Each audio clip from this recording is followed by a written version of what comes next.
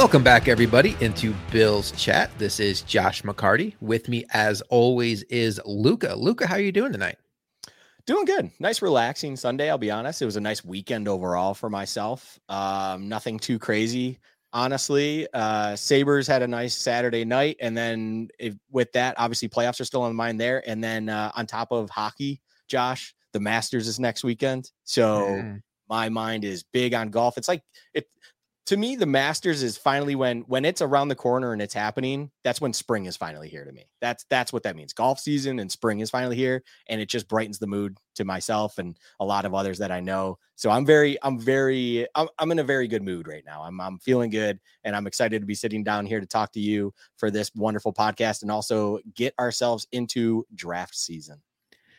Yeah, it is definitely draft season. I am such a football guy, Luka, that when I think about the best time on the sports calendar, it almost always defaults to fall and winter because it's hard for me to imagine a time on the sports calendar where that's a great sports time that doesn't involve like looking forward to NFL Sunday.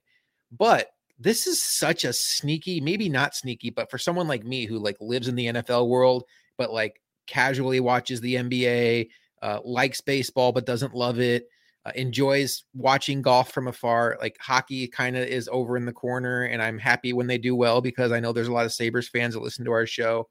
This is actually a really good time for sports because yes, the NFL draft is right around the corner. So tail into free agency, NFL draft, NFL still feels kind of front and center, but MLB opening week, which is just like the charm is still there. It kind of wears off in the summer, the dog days before it picks back up for the playoffs. But like at least in April, the charm of baseball is there. March Madness is right in full swing. Like we're going to have the championship game tomorrow. And then the ladies championship. Oh, we're recording this on Sunday night. The ladies championship, LSU won tonight. That was cool. And there's just WrestleMania if you're into that kind of thing. And then the Masters. So I think it's really fun. I enjoy it. A lot of those sports like golf, baseball are great, like Sunday afternoon nap sports too, that if you just want to turn them on in the background and catch some Z's. That is not my world I live in. I'm a parent, and naps are not a thing anymore. I actually found one of my kids at urgent care tonight. She had pink eye. My wife took her there, but all is good in the McCarty household.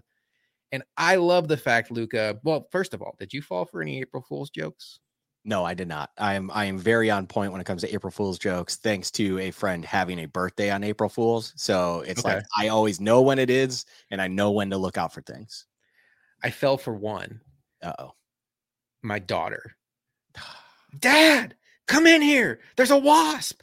And I'm like, oh, I get my chance to be super dad and come in and like kill the big mean wasp and be your hero. And I go in there and I'm like, where is it? And she's just giggling. I'm like, what? Where is it? And she goes, April Fool's. Oh, brutal. Yeah. I mean, I get mad and then I'm like, I don't actually get mad, but I'm like, well, she's my kid. Of course she's going to be a little jokester. All right, Luka, we have gone through all of free agency and that's been where our heads have been at. And I know like we have been diving in. We want to go where the topics are, and the topics have been free agency, but it is April now, my friends. And you and I, if you've been with us since the beginning, we just hit our 1 year anniversary. We live for the draft. We are so excited. We did make the announcement earlier this week that we will be live on Built in Buffalo YouTube during the entire first round of the draft. And Luka, we will have special guests for that. We've lined up a couple of our friends from Built in Buffalo. We think Stokes is going to stop by. We've reached out to some other content creators in the community. We're not going to make any announcements just yet, but it's going to be a lot of fun. It's going to be a watch along so we can kind of react to the picks as they're happening, predict some picks. Obviously talk about it through a Bills lens, what's happening that could impact what the Bills are going to do. This is something you and I have been excited about. We've been exploring how this could work. It's happening. So I know you're thrilled just as I am. Oh, super excited. And, behind the scenes and stuff, I have been making so many different things, trying to lab certain stuff. As you said, this is still even a work in progress, and we've been playing around with a lot of things. But I know, I've been messaging you almost daily with, hey, how about this for an idea? Let's do this. Have this as a backdrop. This is how we can share content. This is how we can bring in guests. This is what we can do. Ultra excited to be doing this. I'm intrigued to see how it's going to be on camera live for, 3+ hours. But overall, there's no one else I'd rather do it with than you, of course, Josh. And on top of it, I am very excited to just experience what it will be like, live reaction stuff. of course, for the Bills pick, but just the draft overall, because it's a celebration, right? The first round of the draft, it's kind of in a fan's world, the unofficial start. Free agency is kind of the start of the new league season, but when you get the draft and you have these, we'll call them shiny new toys drafted to your team and brought into your team, that is signifying officially the new year is starting. It's kind of like a New Year's Eve, New Year's Day situation where everyone celebrates their first round pick, of course, on that first day, the Thursday night that we will be live on air. And then throughout the weekend, you keep getting these new toys and figuring out what is the team going to look like? How are we going to make these guys? How are they going to fill in? What is going to happen? So very, very excited for this live event that we have going on, both you and I, and whoever else decides to stop by. Very much excited for it. The NFL draft, I always think of the NFL offseason as like walking through a desert. Like there's moments of it that aren't so bad. Like free agency's cool. But like once you get past the draft, it's just like, man, June, like July, it's the dog days of the NFL offseason. The draft is like a beautiful oasis in the middle of the desert where you just get to have an entire weekend dedicated to NFL football. Every single fan gets to be involved. And in a lot of ways, the teams that aren't so good in the fall get to shine in the spring. And that's cool because that was us for the longest time. Like the Bills were a 6-10 football team, 7-9 football team. But man, come draft day, that was our time to shine until we picked Dante Whitner, or, until we go out there and we pick John McCargo. And then it just is like, we lost all those games for John McCargo. But yeah, so I love it. I'm excited to start our process of creating our content toward the draft, which will obviously culminate with our live show on draft night. But here's what we have planned for Bills chat leading up to the draft. Tonight, we are going to start our draft prospect coverage with a look at the offensive prospects in this draft. But there are a couple of catches here, and that's kind of a pun. We'll get to that in a second. One, we're looking at these drafts through these draft prospects through the lens of the Bills. So what Luka and I are not going to do is we're not going to spend much time at all on quarterbacks. The Bills have no need for a quarterback. They're not going to be taking a quarterback. We're not going to waste your time talking about quarterbacks. We want to look at these prospects, talk about who are good fits for the Bills in the early rounds, who are some sleepers we like for the Bills in the late rounds, why we think they make sense for the Bills, because there are some really high-end prospects that are good players ranked high on a bunch of national big boards that just schematically don't fit what the Bills do. And we will certainly get into all of that tonight. The other catch I want to talk about is, and this is where the pun comes in, Luka and I were doing our hardcore research this week, and we were going back and forth, like, what do you think about this guy? What do you think about this guy? And then we started talking about wide receivers, and we started arguing, like friendly, just like, you don't like this guy? You're nuts. So wait, you think this guy's, but what are you talking about? And it took us about 5 minutes of realizing wide receiver needs to be its own show. Like, one, it's the sexy position. It's the guy that's catching passes from Josh Allen. Two, we know people want offensive linemen. That's certainly a big need, but wide receiver is the funnest position of the Bills' needs to scout because it's playmakers, open field, athleticism. So what Luka and I have decided to do is we're going to do a live show this coming Friday, specifically dedicated to this wide receiver group. We're going to go over our wide receiver rankings. I can promise you we're going to argue. But so what we're not going to do really is talk too much about wide receivers tonight, Luka. I know it's maybe a tease, maybe it's unfair if you came in here hoping for wide receivers, but I think the trade-off of having an entire show on Friday dedicated to wide receivers is a win-win. Absolutely. And I think, in our conversations that are ever ongoing, it's just so exciting to talk about this class for multiple reasons when it comes to the wide receivers, and how there are polarizing opinions on certain guys and who you see above the others, and who would you rather see on the Bills and or any other team for that matter. Like there's not a straightforward answer. There's not a clear cut 1, 2, 3, 4 to this class. It's very much so kind of staggered in opinion and kind of what you prefer in a guy you would like on this team or your team or whatever it may be. So as you said, it took us all of 5 minutes to realize, yeah, this needs to be its own thing entirely. It's going to be a fun discussion, may get escalated a little bit, but on top of it, look, we're trying to create a little bit of content here. In all reality, it'll be good content to do live on the spot. We don't even want to probably share too much about what we want to talk about or why we feel the way we do. Of course, we talk about, certain things and stuff, but when we get onto that live show, that is going to be a perfect time to have even you, the fans, and just people that listen to us, just kind of chime in with how you feel about that. And we understand that might be a great time to really dive into the, as you even named it, the sexy position known as wide receivers. So there's no reason to do it tonight, things like that. Sorry if you started listening for this. Please don't turn it off, though, because we promise we will be talking about pretty much every other offensive position. And it's just that we felt there's way too much to talk about the wide receivers that this episode could have gone 3+ hours like some of our original OG classics. And we just didn't want to do that for everyone.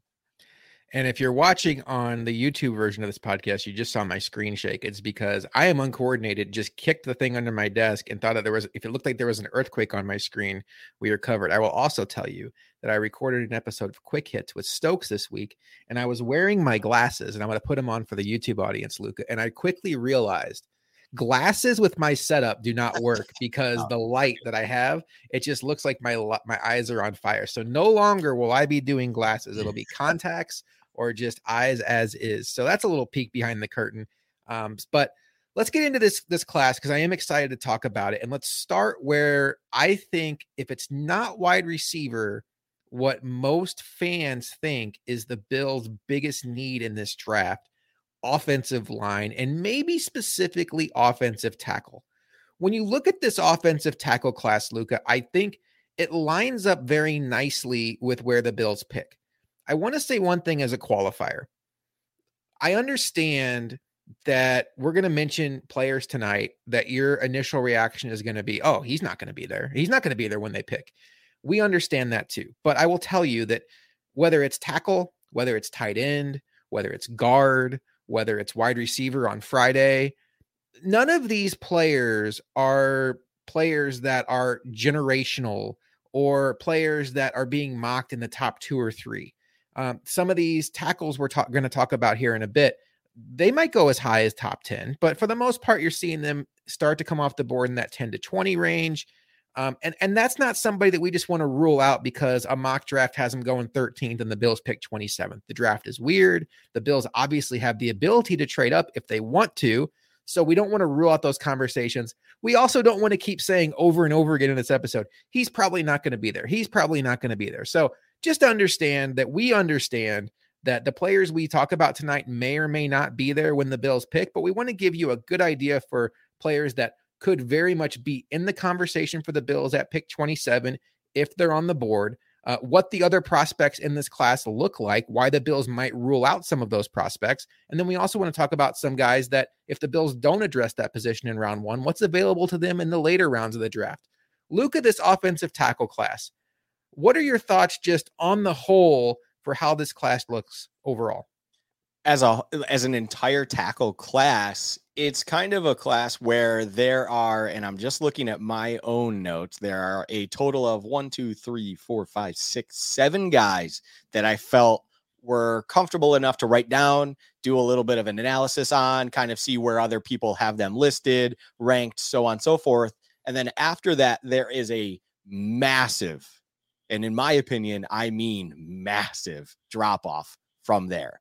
I think you get to that kind of Darnell Wright, Tyler Steen area, and depending on where you have them, of course, maybe you have someone even below them among this 7 that I'm talking about, but I would imagine that might not be the case. Regardless, you get to that area, and then it's just like there are essentially a bunch of dart throws out there that I would feel are guys that the Bills and a lot of other teams are going to be looking at these individuals post round 5, and it's just, if you liked something about them, you're going to pick them in the 6th round and see if you got something there, but they're not worth really much more of your time. It's an interesting class because I think there are differentiating opinions when it comes to how to rank these, 6, 7 guys. But outside of them, I feel like is a more unanimous kind of feeling that once you get out of them, there's not really a whole lot of tackle depth, talent, whatever you want to call it, in this draft class as a whole. And then it just becomes a lot of darts being thrown and just seeing what you get late in the draft from there. I have 6 tackles that I would be comfortable with the Bills taking in the first round, and that's a strong number. So that's 6. That's a really strong number. So you have 7 that you've rated. You didn't say necessarily you'd take them all in the first round, but I think we're sharing a brain that the talent. And this is going to sound really obvious. The talent in this class at tackle is at the top, but what we mean by that is there are positions, maybe even wide receiver, like we talk about on Friday, where the 4th guy on the list may not be too much different than the 15th guy on the list. Whereas with tackle, I think once you get out of that top 6 or 7 that even Luka was talking about, now you're looking at maybe more of a project. You're looking at maybe like a Spencer Brown, Tommy Doyle, where you roll the dice on traits, but it's unrefined traits. And how much better off are you versus what you already have in-house with Doyle and Brown? I want to start with somebody who I think is, if he's not the first, it seems like unanimously the first or second offensive lineman off the board in most mock drafts. And that's Peter Skoronski from Northwestern. And Luka, this guy is, when you talk about a technician for the offensive tackle position, he just checks every box. He has great hands. He has great feet. We're going to use a term a lot tonight called RAS. That's relative athletic score. That's a formula made by somebody named Math Bomb, Kent Lee Platt on Twitter, which essentially the relative part of it is compares your athletic skills, whether it's how you did at the combine, your size, it puts it all into a bucket and compares you in a percentile against every player that's ever played your position since he started tracking it on a scale of 1 to 10. So 9.28 is very, very high. It's essentially the 93rd percentile. And when you look at Skoronski, great hands, great feet, great movement skills. He's fantastic in space. He got better every year. He started as a true freshman at Northwestern when Rashawn Slater opted out for COVID. Brandon Thorne, whose opinion on offensive line I respect more than really anybody that covers this stuff, said he's the best pass blocker in the class, also has the best hands in the class. There's almost nothing to not like about Skoronski, Luka, but the issue with him is he has small arms. They're 32.25-inch arms. By comparison, the Bills, Deion Dawkins has 35-inch arms, Spencer Brown 34.75, 34.75 if you want. The NFL ideal arm length, it tends to be 34 and up. And I know if you're sitting there rolling your eyes, like who cares about a couple of inches? The ability to win the battle of who gets their hands on the other guy first between the offensive lineman and defensive lineman can be everything in that battle. I think, Luka, even in this imaginary world where Skoronski fell to the Bills, I'm not sure he'd be their flavor of offensive lineman, and maybe specifically because of the arm length situation. I think everything you just said there, yes, is accurate. I think to me, he's probably your most NFL ready tackle in this draft. I think he is a guy that I would honestly be a little surprised if he did fall to the Bills at 27. I think there would be other teams that like everything or a lot about this, the prospect of him. I called him my self-proclaimed Bernard Raymond of the draft this year. If you are not familiar with our early episodes of last year, Bernard Raymond was an offensive lineman I fell in love with for a long time. Thought he was going to be a late round steal, and all of a sudden he flew up draft boards, and I was upset because everyone found my gem, and I was a little upset about it. But anyways, he was not ever that. He was always looked at, Skoronski, that is, as a top end tackle of this draft. And it's just, though, he's not the Bills, cup of tea because of the measurables being a question mark and things like that. And when it comes to the Bills, especially in the first round, you beat the drum of all the time where it's like they look for measurables. They look for freakish like talent when it comes to physical attributes. So attributes. I don't know why I said attributes. It's weird. We got it. We know what you mean. Yeah, same thing. Tomato, potato. So it's like, he's a great player, and I'm sure he's going to be great for whoever he ends up with. And most likely he might not fall to 27. So we don't even need to spend too much time. But even if he was there, I think you and I are both on the same page. And I feel like others would also agree with this. He doesn't necessarily check all the boxes of a player that the Bills would take at 27 or in the first round in general. So for that, it's like, you don't have to spend too much time on it. And it's not a detriment to him per se. It's just, Unfortunately, he is not what you would consider an athletic freak. He's just really good in the technique. He understands how to play the position very, very well and understands how to use his body to the best that he can. It's just he doesn't measure out in a way that the Bills seem to, trend towards drafting in the first round. I think he has an excellent floor of if he doesn't work out at tackle, which I think he'll work out at tackle. I think he's going to be just fine. I think he could be the best guard in this class, probably is the best guard in this class. So at worst, you're getting somebody that could end up being your Zach Martin. I know there was talk when Zach Martin came into the Cowboys that he could be a tackle, and they just immediately put him at guard. And that's rich. Zach Martin's going to go to the Hall of Fame. But just understand, like, this is, I feel like as much as you don't want to say anything definitive, I feel like this is about as bust proof as a pick as we're going to be talking about. Another guy that if it's not Skoranek, the first offensive lineman off the board, the other one you really see a lot of, Luka, is Paris Johnson from Ohio State. Now, this guy has a very interesting career trajectory in college. He was the number one offensive tackle prospect coming out of high school. Brandon Thorne again rated him as the best run blocker in space in this draft class. And we know how much the Bills love to get their linemen in space. He sustains blocks well. He finishes his blocks. He has elite athleticism. And that comes in handy for him because he only has 1 year of starting at Ohio State. At tackle, he played guard prior to that. So there are still moments where you see him, you don't want to say mess up, but you see the room to grow as a pass blocker that still needs to be developed. But he has so much athleticism, Luka, that even when he gets beat initially, he has that recovery ability to still get there and wall off the defender. Very quick feet. He also has a super strong anchor. Like once he gets set, he is not going to let you go by him. And while you talk about only 1 year of starting in college, and he's not necessarily the strongest guy when it comes to this, and the hands is what really concerns me about him. His hands can be late sometimes. And you see some body control issues with, and I think a lot of that is just technique.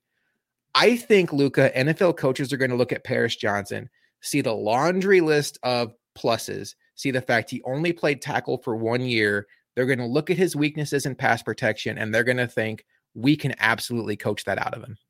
Yeah, I think that final point is definitely something that people are going to fall in love with. People love to fall in love with lists and accolades and things that players have kind of in resume like backing to them. And there's a lot that comes with Paris Johnson. I think his athleticism is definitely there. And I think as a run blocker, he's absolutely someone that I think could step in and be very good at day one in an NFL, pretty much with anything going on there. I think the thing that is interesting to me about Paris Johnson and why I don't personally have him as my first tackle, and I'm always going to kind of come back to this, and this will become a theme throughout this entire episode, is I like where they stand, and I understand where they stand when it comes to the kind of the national perception where a lot of knowledgeable individuals have them ranked. Where I kind of fall off a little bit is Paris Johnson to me is you either are going to love him for what he has as a resume and what he can potentially bring, and then you just need to coach things out of, or you just understand that there is more work than it kind of feels like at the surface. Because as you said, like it was interesting to me that in multiple instances, I would read something on him and it would say lunges at pass blocks regularly, wants to punch pass blockers regularly rather than latch on, follow, whatever it may be. And to me, that's a concern only because it seems like he thinks, and this is just me, taking a shot here, but when I read stuff like that, and you're a really good run blocker because obviously you do those things very well, but all of a sudden you keep stabbing at people, missing, making mistakes left and right.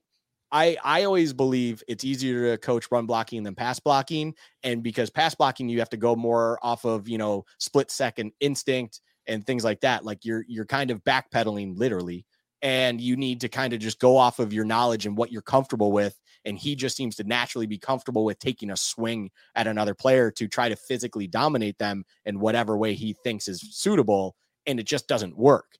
And that to me is, I think other teams may look at that and go, we may be able to coach that out of him, maybe not. But there's definitely going to be, I think you're spot on. There's definitely going to be teams out there that fall in love with all the resume and the list of, accolades and all that kind of stuff. And just the high end stuff that he seems to bring to the table, that as long as you can tweak it here and there, you're going to get a very high end tackle. And I totally understand that. It's just, I definitely think there is a question mark or two with him and a player like him just because of those certain things. Yeah, I mean, and the late hands and the recovery speed to make up for it, that works at Ohio State when maybe you're going against somebody in Wisconsin that has, a geometry major and he's going to be a math teacher in 5 years. But when you're going against a Bosa brother or TJ Watt or Von Miller, like, good luck. Like, if you don't get your hands up in time, your quarterback's going to really pay for it. So I totally understand the concerns. You mentioned neither one of those guys is your tackle one. So I'm curious, Luka, who is your tackle one and why? So my tackle one is DeJuan Jones. And for everything we kind of said about Skoronski, I might have said that wrong. I'm trying to think. Anyways, I think you got it right. You're good. Okay, cool. I love I'm with the Bills when it comes to freak athletes, and I love freakish, attributes. I love everything about that. And when you look at a tackle that is 6'8", 375 pounds, and has a over 7 foot long wingspan, and has the ability. Actually, let me give you a stat of his too. He allowed 1 sack on 419 pass blocking downs snaps last season. He has all of this backing to him. He is someone that realistically at that size, you can feel being a cornerstone bedrock left tackle for you for a long time, things like that. And then he's being, kind of just looked at as where, maybe there's a couple things you got to work on just because he's so big. It's like, okay, you're basically asking a giant to learn how to hone himself in. It's like, I feel like that is something that is a lot easier to do than asking a guy to learn how to be quicker off the snap or, to understand what they're looking for more. Like, you're just asking a big dude to see things a little bit smaller. And that's okay with me. Like, that to me is enough for me to be like, this is the tackle I'm in love with most personally. Because you're basically saying my 1T, and it's like, he is my personal favorite tackle in this draft for multiple reasons. He is not necessarily the guy I would expect to see. If I was in a war room, he would not be probably realistically someone I would take at the 10th overall pick, because I also understand value and that a lot of the rest of the league may like Skoronski or Paris Johnson or anyone else. It's just me personally, me in a vacuum. I love DeJuan Jones the most when it comes to all these tackles. It's just, there's so much upside. And just to me, that size makes his ceiling just limitless, honestly. Like, his ceiling is a legitimate left tackle for years to come. And he could probably, on the Bills, for instance, step in and challenge at that right tackle spot for now, because you do have Dawkins there at left for the, near future. Just step in and really challenge at that right tackle spot just because of his size and athleticism that he has right then and there. The NFL tends to be kind of old school in their thinking. They see somebody who's 6'8" and they pigeonhole him as a right tackle. They did the same thing with Orlando Brown Jr. And in a lot of ways, when you see the way free agency played out this offseason, they still are doing that to him, even though he's been a left tackle. They're like, no, you're a right tackle. So I do wonder if the NFL would look at DeJuan Jones in the same light. But you mentioned the pros about him. The size is size is a skill. I think it's Chris Sims who says that all the time. Size is a skill, whether you want it to be or not, it is. And 6'8", and he has a 7'6" wingspan. So it's almost impossible, unless he messes up on the rep, for him not to be the first person in that offensive lineman versus defensive lineman matchup to get his hands on his opponent. Now, he does lack foot speed, which you would expect from somebody 6'8", almost 360 pounds. He's not fantastic in space. Again, not a surprise. I do think, unlike some of the other guys we talked about already, maybe most notably Skoronski, I don't think he has the fallback plan of being a guard if it doesn't work out at tackle. You just don't see a lot of 6'8" guards. Hard to get leverage at that size on the interior. But what I love about your guy, DeJuan Jones, Luka, is not only does he have the skill of the size, but he knows how to use his hands. And that, to me, is what makes him such an intriguing prospect and what puts him into the first round. If he was just big and he didn't know how to use his hands, well, then it would be like, let's take him in day 2 or day 3 and coach him up. But he gets his hands on you first. He has good hand usage throughout the rep. And I think this is somebody that the Bills should absolutely be considering at pick 27 if he's there. And he certainly is on my list of offensive linemen that I would take there at pick 27 if he's there for the Bills. So I have no problem with him being number one for you. There's not an Orlando Pace in this class. There's really not even like a DeBrickashaw Ferguson in this class. All of these guys have things about them that you can talk yourself out of, but there are some really good tackles in this class, and I think he's certainly in that conversation. Let's talk about another guy that I really like, Broderick Jones, 6'5", 311, another guy that only has one full year as a starter in 2022.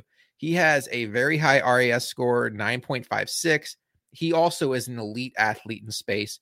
And then day one, he is a very, very good run blocker in space. So you can put him out there. You know he's going to improve your running game from whatever Spencer Brown's getting you. He also has very good contact balance. And he also has, like a couple other guys we mentioned, the body control and athleticism to cover if he's initially beat. Things I don't necessarily love about Broderick Jones right now that I do think that they can fix is he doesn't have great hand usage. He needs to get better at not letting defensive linemen get to his chest. You saw it happen way too much. For somebody who was 6'5", 311, you just see too many times, Luka, that he's almost put on skates where the D-line gets his hands on him, pushes him back, and that can create a problem for the quarterback. He's slow out of his snap. It's almost like you watch him a couple times and it's like he's not even hearing the snap count or whatever's going on. It just feels like that split second, which doesn't sound like much, but man, in the NFL, that can be the difference between a good play and a bad play. A little bit slow there. And his pass protection does need to be cleaned up. I think he's in the bucket with a couple of guys, even the guy we're going to talk about next, where the run blocking is NFL ready. The pass blocking has the potential with the skills he has, but it needs to be coached out of him. I will tell you, Andrew Thomas, the Giants offensive lineman, had a lot of these same concerns coming in. And now he's basically, I think he's all pro, but he's one of the best offensive tackles in the sport.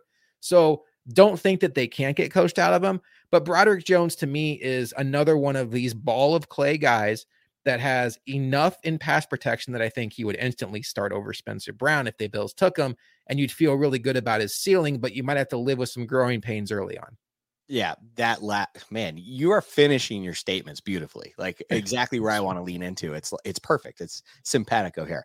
I think the common theme I saw when it comes to Broderick Jones, and I agreed with 100%, and I agree with what you're saying about him as well, is raw.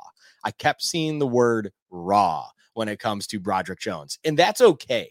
That's just, it's a kid who still needs to kind of understand the intricacies of his position. He needs to kind of tune a lot of different things, get a little bit quicker with his just mental fortitude of just understanding the snap, how to get the jump off the snap, things like that, kind of what he needs to do to elevate his pass blocking game. I just said how it's harder to coach, or it's, you're not able to coach pass blocking, but you can at least advise. You can at least tell them, it's like, hey, these are the things to look for in trying to time the snap properly, when it comes to hearing it correctly and getting that jump on the edge who is opposite of you, things like that. And those are things that can be brought to his attention, which then he has the physical attributes and the athleticism to kind of make that all work together. And like you said, Andrew Thomas, situation, it's like there were those kind of similar things with him. I don't think, Broderick Jones is at that level when it comes to who Andrew Thomas is, but in that same regard, a little bit, it's like there might be concerns now, but in the right environment with the right person around him and things like that, he could be a legitimate guy in no time as long as things work out. The ceiling is definitely there. And yeah, I'm with you 100%. If he were to be the guy that the Bills took, I would be very, very okay with it. I have him in my tier 1 kind of category. I think there's a lot of upside when it comes to a Broderick Jones that I like a lot with what I see. There are the things and concerns that are there. A lot of these guys have concerns and question marks to me. So it's, you kind of have to just live with what you get. And yeah, to wrap it up real quick, how you wrapped it up is well said. You're going to have to live with some growing pains if he's in there, but just understand that he's learning on the fly, trying to get up to speed literally with what's going on. And you realistically could see him eventually figuring it out, sooner rather than later, and become a legitimate starter at tackle in the NFL. Another guy who is of the same ilk as a Broderick Jones is Darnell Wright from Tennessee. Tennessee is a hard offense to get a grasp on. They almost play a Big 12 style where I know like it's harder to hide an offensive lineman, and maybe we'll get into a receiver they have that was maybe more schemed open. We can talk about that Friday, but Tennessee in general is just a hard offense to get a grasp on when trying to project it to the NFL. But Darnell Wright has a lot of the same strengths as Broderick Jones. Not, no pun intended, but he's great as a run blocker. Brandon Thorne said he's the best power run blocker in the entire class. He also absorbs force very well. Great contact balance, elite anchor. So he gets back. You're not going to get past him once he can get his feet in the ground. He overwhelmed edge rushers in college. Another thing I love about him is he played his best against the top competition: Alabama, Georgia, LSU. Now, he has a 9.47 RAS score. I will tell you that I feel like that's a little inflated. I don't necessarily think that he plays to that speed. In fact, when you watch him, when you read up on him, he does have slow foot speed, which concerns me because that's not necessarily something you can coach up. You either have fast foot speed or you don't. I think he got lazy with his mechanics or just has poor mechanics. He was able to get by overpowering folks in college, and you just can't do that in the NFL. He's very late with his hands, not consistent in pass blocking. And why I'm not as optimistic, I love Darnell Wright. I would take him at pick 27. While I'm not, I just put him a little bit below Broderick Jones, Paris Johnson, maybe DeJuan Jones. I think for me, I know you love DeJuan Jones. For me, he's right there with DeJuan Jones, where it's kind of like Baskin Robbins, choose your flavor. I'm not as confident in him only because I don't necessarily think that he has the ability to kick over to the left side. I know it's 2023 and both tackles need to pass protect. And maybe that's an old school thought process. I just don't see Darnell Wright as being a left tackle in this league. I think he's more of like an older school right tackle. Great power runner. There's more to clean up in the passing game where it concerns me that I don't dream about the ceiling with him. I am concerned about the floor and the growing pains. If it all works out, it could be great. But I do think there is a path with Darnell Wright where it doesn't work out. There's a path with all these guys where it doesn't work out. But I guess I'm more concerned about living in that world with Darnell Wright. Darnell Wright to me is the first tackle on this where I genuinely am concerned with the ceiling and where things could go and stuff like that. And kind of, it's a weird thing to nitpick and stuff like that because we're going to be talking inches here, just literal inches. But for instance, a guy I love, DeJuan Jones, he is 36 and 3/8-inch arms. That's the 95th percentile. He has 11 and 5/8-inch hands, 98th percentile. The wingspan, Josh already said, it is the largest wingspan in the draft. And then you look at a Darnell Wright. I'm pulling it up real quick because I got to flip page here. But then you look at Darnell Wright, arms 33 and 3/4. That is the 39th percentile. Hands 9-inch even, 9 percentile. And he is noted to be slightly slower with those arms, hands, and feet. And it's like, if you don't have the length and you're a little bit slow when it comes to that, I have genuine concerns for you if you're going to actually be able to speed things up, get things right. I feel like that becomes more of a situation with a prospect where it's like you need them in the right environment. They have to be in a certain environment to excel. It's no longer someone that I could see in a broader environment where I'm less concerned if the Bills are the proper environment when it comes to this prospect. So I am worried in some regards for Darnell Wright because I think his ceiling is slightly slower than these other individuals we've talked about so far. And now the room for error is greater. And it's like Darnell Wright is the first tackle, I believe, here. I'm trying to go through. Yep. Darnell Wright's the first tackle where I'm like, at 27, I would be questioning things a little bit.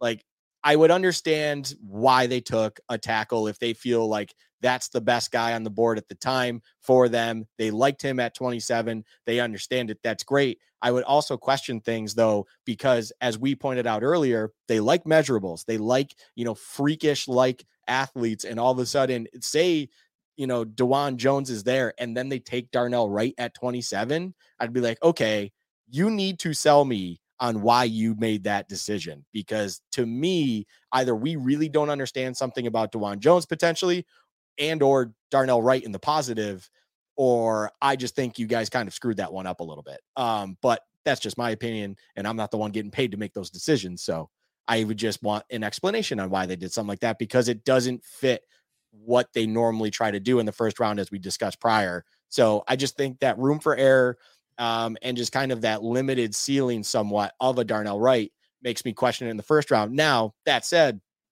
I think he's the kind of guy in day two, it's like if they decide to go with him there, I'm very okay with it, because he does have upside enough where we are talking that borderline end of first round, day two kind of guy. So fully understand that. We're just nitpicking a couple things here and there. Do you have him ahead of Anton Harrison? No. So Anton Harrison, I guess we can get into him now. He would be the last offensive lineman that I would take at pick 27. I would have him behind the other guys we've mentioned, but Anton Harrison, to me, similar to the first guy we talked about, Skoranek, I feel like there's almost a no bust factor here, but unlike the other guys we've mentioned, including Skoranek, I don't know how high the ceiling is.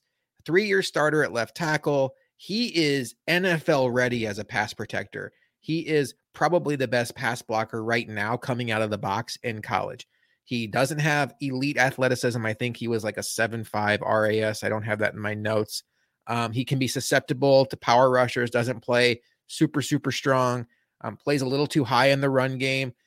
In a lot of ways, he fits the mold of what the Bills have built with their offensive linemen. When you look at guys like Mitch Morse, when you look at guys like Connor McGovern, where if you can pass block, we'll live with average run blocking. I think that's where he's at right now, Luka. He's a very good pass blocker, probably never going to be more than just a replacement level run blocker. Although, to your point, that can be taught. That might be why you like him a little more than me.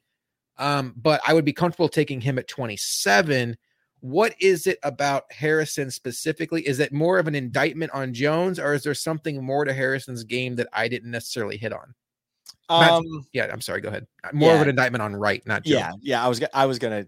No worries. I was gonna just smooth right by that. Yeah, I think it's more of an indictment on Wright. I think there's just more question marks to me on Wright than Harrison, and I say that because I'm just going into this with a heavy pass blocking mindset, and it's like if I look at a guy and I feel like on day one injuries happen, say Spencer Brown is just not going to be able to play, and they're like, all right, Anton, you have to be our right tackle right here and now. I'm going to be hella more comfortable with him stepping in at right tackle as a pass blocker than I would a Darnell Wright. I think there's going to be a lot more issues with a Darnell Wright where I'm going to be very, very concerned for that right side, whereas I would be interested in what's going to happen when it comes to Harrison at right tackle. And I think he would have a better chance at kind of getting up to speed on the fly in the National Football League at a quicker pace and just be ready to go. Because as you said, I mean, it seems like it's pretty widely regarded that he is one of, if not the best pass blocker in this draft at tackle position. I've seen stuff where they say Skoransky might be a little bit better than him, but regardless, you're really, being really tight with that kind of margin. And I think just because of that, that's what edges him there. And that's to me. So for instance, in my tiers, he is the bottom of tier 2, and tier 2 is only 2 guys. I'm not going to get into the other one because that's going to just stir a whole pot. But the bottom of tier 2 is Harrison, and he is where I'm like, okay, I am okay with him at 27, depending on how the draft board worked out and things like that. It's like, I can live with that pick. You don't need to sell me on that. Darnell Wright is the top of my tier 3, because now if for some reason at 27 you took him, you need to sell me on this. I need to hear why you made that decision. So overall, it's splitting hairs a little bit, but realistically, I don't see how this changes between here and then.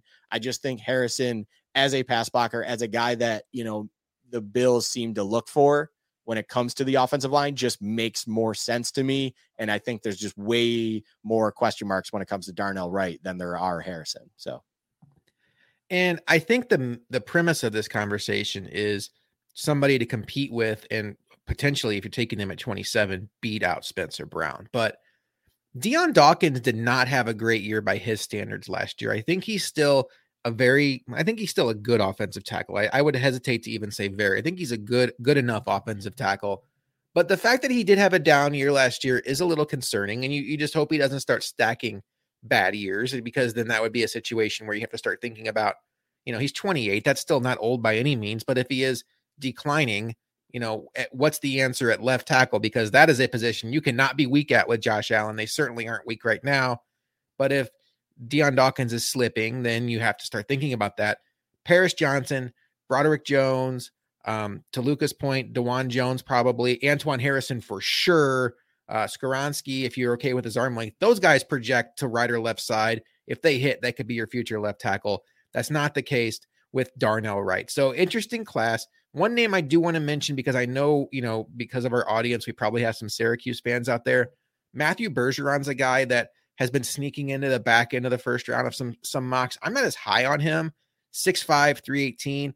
He was a 4-year starter. He played both left and right side, 39 career starts.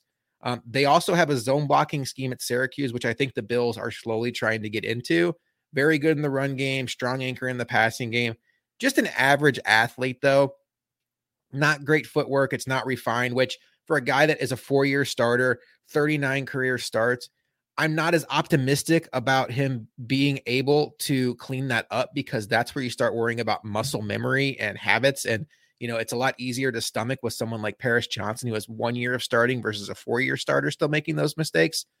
And his footwork issues lead to a lot of problems, because it can actually shorten the corner for an edge rusher and really lead to a problem. And you worry about him being on an island in the NFL. So I think I'd be much more comfortable with taking him on day 2, round 2, or round 3. I don't know, Luka, do you have a strong opinion on Matthew Bergeron? And as I spin that question to you, are there any post round 1 guys you'd like to mention, or just anybody we haven't talked about yet as offensive tackles go? Yeah, no, I didn't have him on my 7 there that we discussed. The only guy that I believe, I'm looking at this, the only guy we haven't discussed myself that I still have listed here is Tyler Steen from Alabama. It's like he has the size that you don't hate with tackles, but there's a lot that you need to do with him. He's not going to be a guy that I think you bring in, you want to legitimately compete. And this is not a guy I look at pick 27 at all. He is not. He's maybe day 2.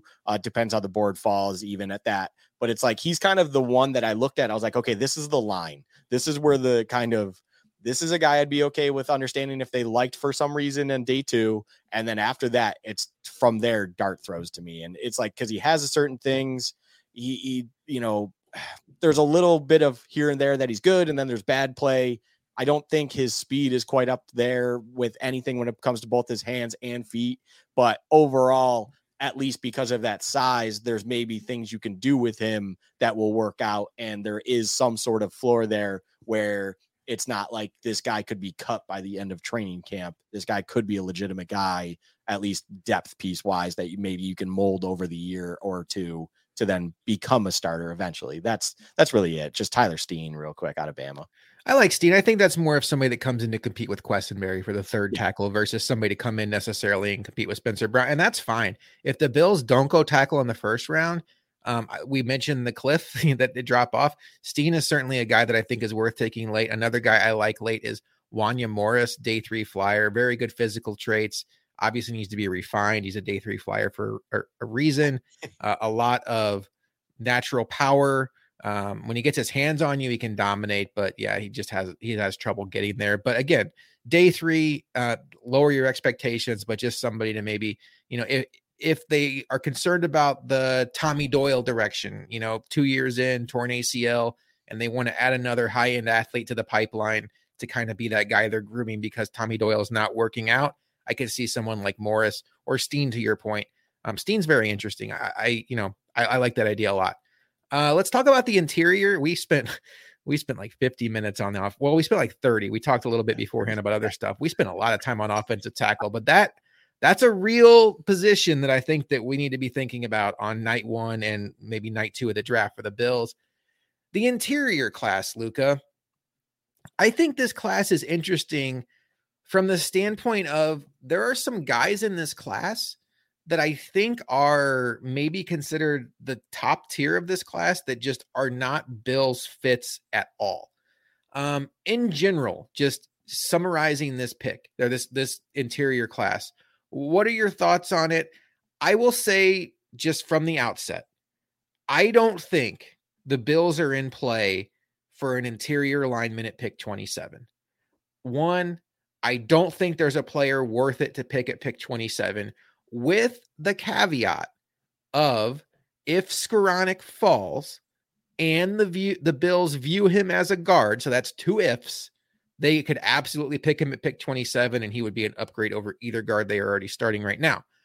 Otherwise, whether you're talking about Osiris Torrance or John Michael Schmitz or Joe Tippmann, I don't know that the Bills would be in the market to take somebody at pick 27. They signed Connor McGovern, they signed David Edwards, they still have Ryan Bates, Mitch Morse. They picked up, they did the roster bonus for him, so he's clearly coming back. I think they're in good shape. This isn't an overly strong, like high end blue chip class as it is. Do you agree with that statement that the Bills aren't necessarily in play at pick 27? You did it again. That last little thing that I was going to say. I think the reason of there's not that blue chip guy, there's not really someone that is like, hey, this is a guy who, I'm not even talking necessarily for massive impact now, but now and future is like, hey, this guy can be someone that could immediately take over for Morse after this season if we needed to, and move forward very comfortably, or the guards, whatever. Like there are good interior offensive linemen in this year's draft. There are just not exceptional or really great interior offensive linemen. I think there are two guys that are first round worthy, when it comes to Schmitz and Torrance. I think they are first round guys. I just don't think they're first round guys when it comes to the Bills. And I don't think they really are eyeing up anything because of reasons like you explained. They're probably feeling comfortable with what they have currently in house at this moment in time. And there's not really anything there then that could increase what they have, or really escalate what they have at a higher level, because this guy just came into that interior offensive line. I just don't see much of an improvement there, where it's like, hey, at 27, we want to take Torrance here because he's just going to elevate everything in that interior offensive line. I don't think that would be the case. I think they just like what they have in house, and it's just nothing more they can do with what's in this draft. We probably should talk about Torrance for a second, because I think if you're just somebody that kind of casually follows the draft, and that is totally cool, we are not judging. We are hopefully here to kind of bridge that gap. If you're looking at a list of guard rankings, chances are he's at the very top. And before the Bills went out and signed Connor McGovern, there was a lot of thought that the Bills could take a guard at pick 27. If you're thinking, hey, the best guard is Torrance, the Bills need a guard, why not take Torrance? I get it. The issue with Torrance, like Luka mentioned, it's just not a scheme fit. He's 6'5", he's 347 pounds, and he is an absolute pile mover in the run game. He can absolutely manhandle defensive linemen in the run game. The problem is the Bills have already told us what they're looking for in their interior offensive linemen, with signing Connor McGovern, with bringing back Ryan Bates, with taking a flyer on Roger Saffold. They want athletes. They want guys with movement skills. And for better or for worse, that is the scheme they are trying to build under Aaron Kromer.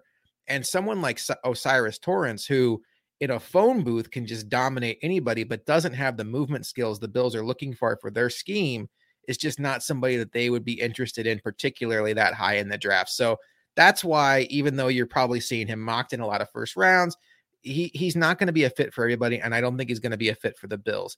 Who is your favorite interior offensive lineman idea for the Bills in this draft, Luka? Ooh, for the Bills. I was going to say, in general, whatever. No, yeah. I mean, so my favorite guy overall, I'm not going to spend tons of time. My favorite guy overall is John Michael Schmitz. I don't also think he's a Bills fit. That's why I kind of threw me a little bit of a wrench there.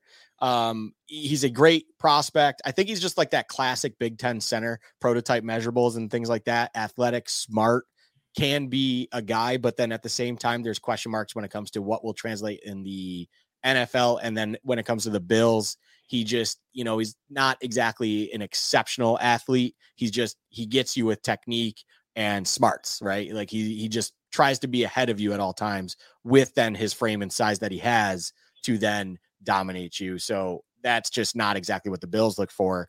The guy I like when it comes to the Bills, it's not a first round guy. It's not even probably a second round guy to me. I'm trying to think right now, like where he would fall. I guess he would probably be a second round guy based on all things considered. I like the idea of, I personally like Steve Avila. Mm-hmm. I think when it comes to Steve Avila, he just can be guard, center, guard. He can be on the left guard, right guard position. He can be center. He can kind of move around and he plays within that frame. He is a good pass blocker. The problem I have with saying him is it's not like he's an exceptional athlete, and we just talked about like we like that. But I think when it comes to the interior offensive line, his ability to pick up stunts and things like that and be able to pick up pass blocking on the fly at an exceptional level is something that they would like. They would like someone that is able to, in a quick shift movement or just understanding in pass pro, what they need to do off the snap in order to make sure there's a clean pocket there where a stunt might be able to get your slower guard or anything like that. That's enough for something that they would like. And then the versatility of being able to be at left guard, right guard, or even fill in at center. He's someone that I think they would like the idea of some of the things he could bring you. It's just the stay at home factor that with him, and what I mean by that is kind of within that guard area is where he will live. That might be the thing that deters the Bills. But at the same time, we're talking about a day 2 guy. We're not talking about a day 1 guy. So there's enough of him that I think the Bills would like if he were to be there at, I want to say it's 48, correct? Pick 48 in the second round. Yeah, He I would think be so, someone that they may like at that spot if he's there. My favorite guy in this draft is Joe Tittman, 6'6", 313. I think he's going to be one of those guys that just falls in that sweet spot of probably not worth taking at 27. And I just feel like he's one of those guys that when teams reset their boards going into day 2, they're going to be like, oh, wow, he's still there. Let's get up and get him. A 6'6" center can be a little concerning. Actually, a lot of his comp is Mitch Morse as far as size goes, but he's a different player than Morse. He's a fantastic run blocker in space. He was the best run blocker he was the best interior run blocker in space, according to Brandon Thorne. You can actually build your entire offensive run game around him. That is how much he changes your running game, because he can pin and pull. He can get out. He has a very long wingspan. You see him dominate smaller players downfield. I think the Bills would be drooling over him a little bit. And I think he has the skill set to play guard if you need him to. But even he's a guy that if you get him on day 2 somehow, some way, you could even redshirt him, still play Bates and McGovern, and then just have him in the hopper ready to go, and then move off of Mitch Morse after this year and just get him as the center of the future for this offense to grow with Josh Allen in this wave 2 of the Bills. He's not a natural pass protector yet. He still kind of reacts a little bit late to stunts, and you do worry about his height on the inside, get it with leverage, and that's obviously a concern. Do you have any thoughts on Tittman before we move on to any other prospects? Yeah, I do want to point out, I do have him ranked over Avila, the guy I brought up. I do like everything you said. He's very, very athletic. And there's something about him too, when it comes to his size at 6'6" and things like that, and his athleticism, that feels like whoever ends up with him is going to bring him in and really move him around, even probably outside of his comfort zone, and see what you can do with him. And like, I imagine him even being a guy like, what the Bills did with Bobby Hart last year as like the tight end / 6 tackle, whatever you want to call that role.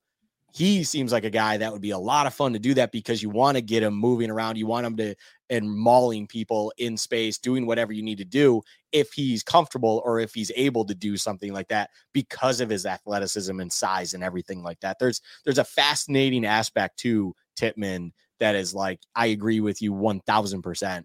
When it comes to the start of the second round and everyone kind of refreshes their board and figures out what's going on, he could be easily a guy that, 2, 3, 4 teams are looking at and going, oh crap, he's still there. Let's trade inside the top 10, try to secure this guy if it costs us a 5th round pick to do so.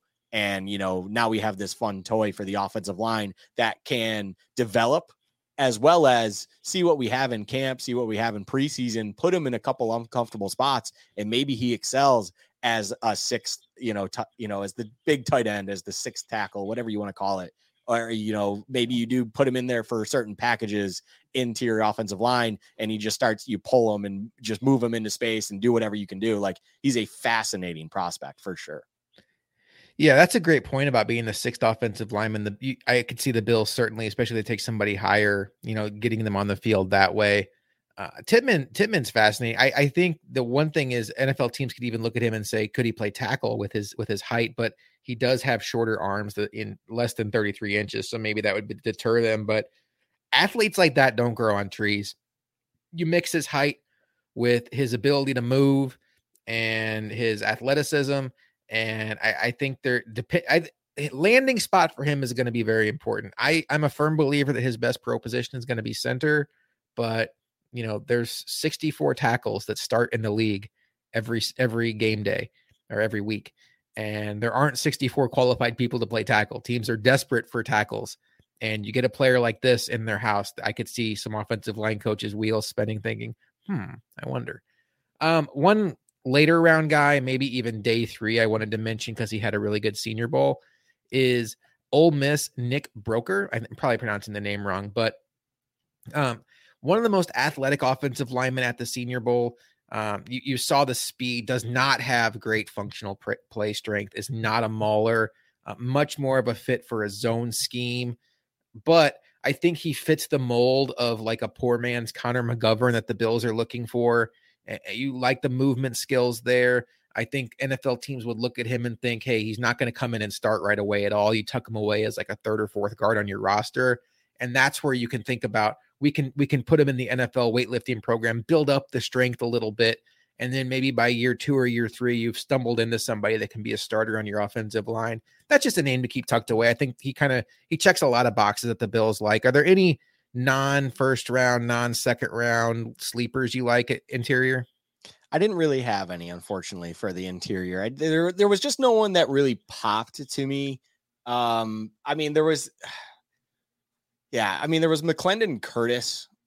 It was like, okay, he's 6'6", over 320 pounds. I was looking it up real quick. Yeah, he had 35-inch arms. Like, there were measurables to him that I was like, okay, yeah, like maybe there's something there. And then it was like, there's a reason he's low on the board, and I'm still trying to figure it out, to be honest. Like, there's good things, measurables. There's certain like pass blocking ratings that are pretty good on him and stuff. But then overall, he's fallen way down the board, and I haven't figured it out yet. There's just probably a lot of like, he played at I'm trying to think. I know it's a random school, Chattanooga. I was trying to remember. It was not a big school. That's of course, and I think his footwork was a massive concern and stuff and things like that. So when it talked about interior offensive line, I feel like footwork is equally as important as tackle. Things like, it's always important, right? So he has measurables though, things like that. He is like, we're talking 6th round. Like, I would imagine he's falling, but I would think that the Bills might see a guy like him. As I said, 6'6". What I read here is 324. He has 35-inch arms. Like, there are measurables and stuff that it's like in the 6th round, it's like, see what you got. Like, it doesn't hurt to take someone with that size. As you said, size is a skill, and just see what you have once you bring them in. Worst case, you have to cut your 6th round pick. It is what it is. Worst case scenario, you get the next version of Luke Tenuta. But Right. I am not mad at the Bills for taking a flyer on a tackle late in the draft, because if you hit, it's great. And the Bills are not worse for the wear for taking Luke Tenuta. Although we took one look at him in the first preseason game and we were like, whoa. Okay. We have talked a lot about big guys that block. And for a lot of us, that's fun. But I understand there's probably a segment of our audience that's like, boring. Can we get to the guys that score touchdowns, that catch passes? We're not going to do wide receivers tonight. We already mentioned we're not going to do quarterbacks. We will talk about all the quarterbacks in a future episode. When we do our actual first round mock draft, we go through and pick for all the teams. We will certainly hit on all the quarterbacks in that situation. Luka, do you have a preference with where we go next? Because there's 2 more positions we want to hit on tonight: tight end and running back. Ooh, giving me the choice. I like this. You know what? I'm going to go ahead and just say running. Let's go running back. Let's do running back. Let's get that out of the way. Let's give the people what they probably want to talk about or hear us talk about. Yeah. And obviously, I will just kick it right back to you. There is one name that everyone wants to hear, and we will go into that. All right, Luka, let's talk about the name that everybody wants to hear. Let me get my notes up. I forget Except his for me. name. Let me just also preface, except for me. I just don't want to talk about it, but we will. And I know. All right. We are going to talk about Rashawn Johnson. I'm just kidding. I was trying to go down to a name okay. Running back.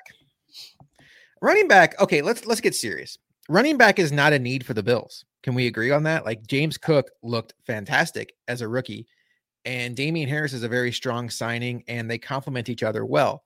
When you look at how teams in 2023 really try to build their running back room in a lot of ways, it's similar to what you hear described with the wide receiver room. Is it's almost like a basketball team. Is you want your power forward, you want your center, you want your point guard.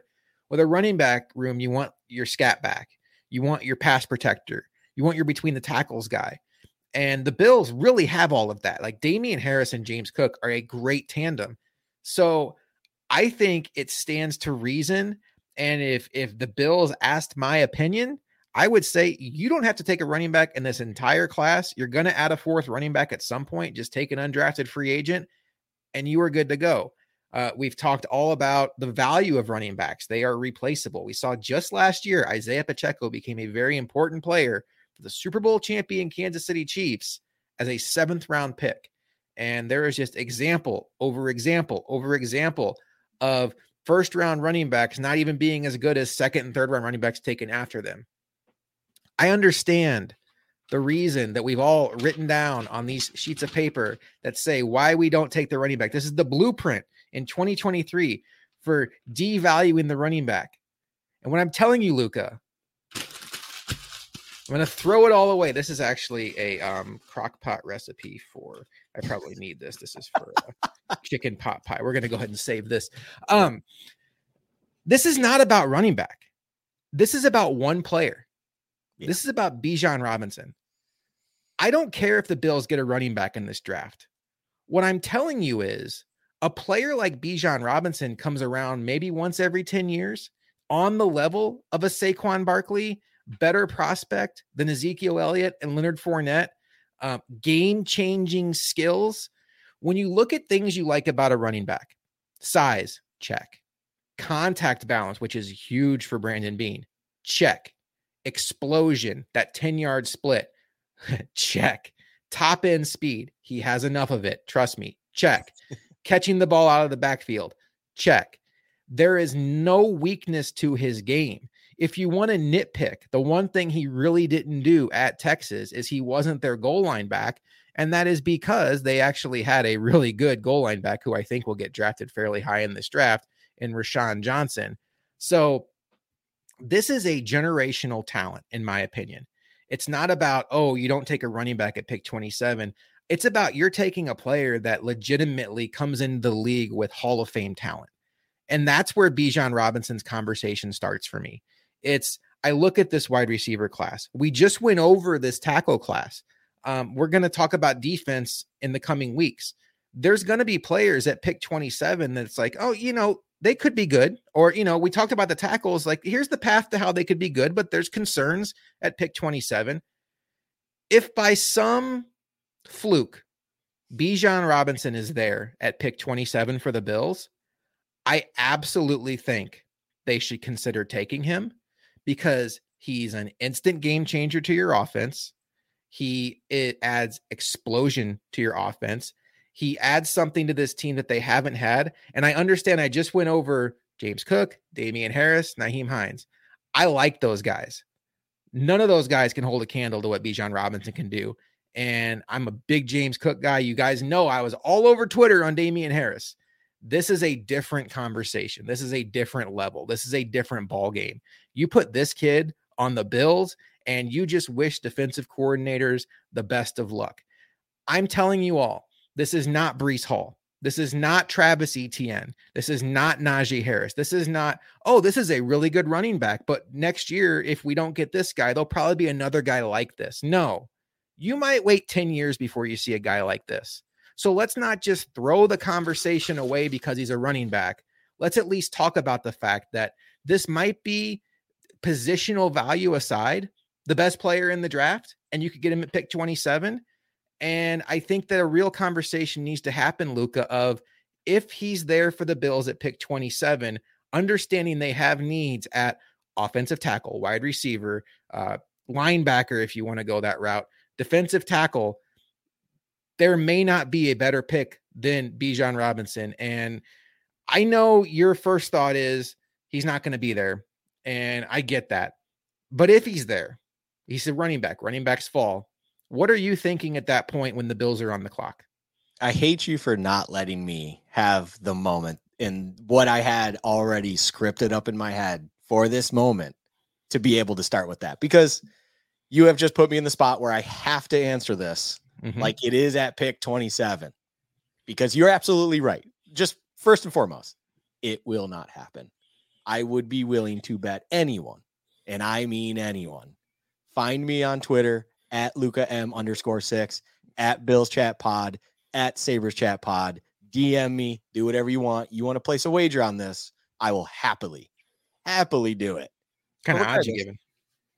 I'll no straight up. We're just doing yes, no. Let's It's take yes, it up. no. No, Okay. no, no, no, no, no, no, no, no. Yes, no. Yes, no. You want to wager money on if if he's gonna be there at 27, yes or no? And I will be on no all day long, whatever you want to do. Regardless, if he is there at 27, I'm all in. Yes. Absolutely. Yes. Welcome to the train. I've been on the train. I want to now take the opportunity to be like, there has never been a moment that I haven't been in that reality. It's just, I have said on our live show, I've said all the time, I am not letting myself mentally even think and entertain the idea that Bijan Robinson will be there for the Bills to take and will be a Buffalo Bill. Because if he is there at 27, Brandon Beane better be writing on that damn card, or however they do it now if they do use technology. Pretty sure they still write on a card. Write on that card as fast as he can, hand it in, and make it happen. That is undoubtedly the best pick they could possibly make at 27 if it's real. 100%. He is an absolute generational talent, game changer right out the gate. And the happiest person to see that pick happen would be Josh Patrick Allen. Undoubtedly. Like, it would be unbelievable to see a Bijan Robinson in this offense. Not even, and I'm not saying that just because, the run game he could provide. It's just, you are now adding work with me here. You're adding a Diggs-like level talent in the backfield now for your offense. And it's like, holy crap, how do you manage this now if you're a defense? It just opens up an incredible world for this offense. And he is everything and some if you can get him at 27. Now, let me go into what I wanted to say, Josh. This world will never happen. This is not real. Stop living in this world if you are listening to this and think this is a real possible chance that Bijan Robinson's there at 27. It cannot happen. I hate the idea of Bijan Robinson because it is unbelievably improbable that he will be there at 27. And what you will need to do to get Bijan Robinson is essentially sell the draft house in order to get him. That is the reality for the Bills. And that should not happen, cannot happen. And I will accept no other answer to that. I think it's ridiculous to think, if you are out there saying that the Bills should trade up to the top 15 or whatever is needed to get Bijan Robinson, you are out of your depth. You need to get that out of your head. That is just an injustice to this team and organization if Beane were to do something like that. You are selling the house for Bijan Robinson, and that is reckless. You cannot do that. There is just other things that need to happen. Now, let me reel it back in real quick just to wrap this up. If he is there at 27, yes, Josh, love the idea. I think Bijan Robinson is phenomenal. He is a generational talent. It's like he is Saquon Barkley-like-esque, similar kind of hype, and it's justified. It's absolutely worth there. He is better than a Leonard Fournette coming out of college.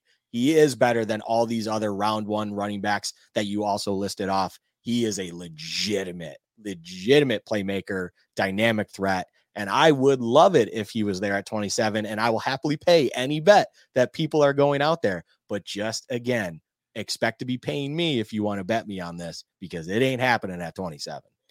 So we are aligned. This is not you don't take a running back in the first round conversation. Because I think for the most part, you and I mean, we got on the Breece Hall train. And again, this is pick 27. This isn't pick 2. I don't think I would pick Bijan Robinson at the second pick of the draft like the Giants did with Saquon Barkley. You said something that's very interesting, the Diggs-like weapon, because I'm thinking in my head, the Bills have a top 5 offense in the NFL. And I'm going to include offensive linemen in this. You draft Bijan Robinson, day one, he is your third best player on offense. Yes. And the first 2 are all pros. Mm-hmm. I don't even know how close number 4 is. Like, that's the truth. I mean, you want to talk about Dawkins, you want to talk about Knox, you want to talk about Gabe Davis. I think Bijan Robinson's better at what he does by quite a bit than those guys are, who are all pretty good. Different varieties of pretty good. Mitch Morse, don't want to forget Mitch Morse. But yeah, I think that's where the conversation needs to be. Is the Bills are not in the market for a running back. If they enter the season, and I anticipate they will enter the season with this running back group as is, adding a 6th, 7th undrafted free agent to the mix. Maybe it's bringing back Tywan Jones. This is the group, and they are just fine as is. But if this Hall of Fame level talent is sitting there at pick 27, and you're debating, oh, we should take maybe the 3rd best wide receiver on our board because we have a need for wide receiver, and this is a kind of a wide receiver class, or this Hall of Fame talent running back, I think you're overthinking it. You don't trade up for him. That's a good point by Luka. I will say, like, if you love him, if you have a top 10 pick, top 5 grade on him, and he falls to like pick 24, and you're on the phone and it's like, hey, send us your 5th round pick and you can get up here. Yeah, I'll get him. Fine. Take my 5th round pick. To Luka's point, I'm not sending a day 2 pick with my 1 to go get a running back. The Bills do have enough holes to fill that I'll just sit tight, take a tackle, take a wide receiver, and be good to go.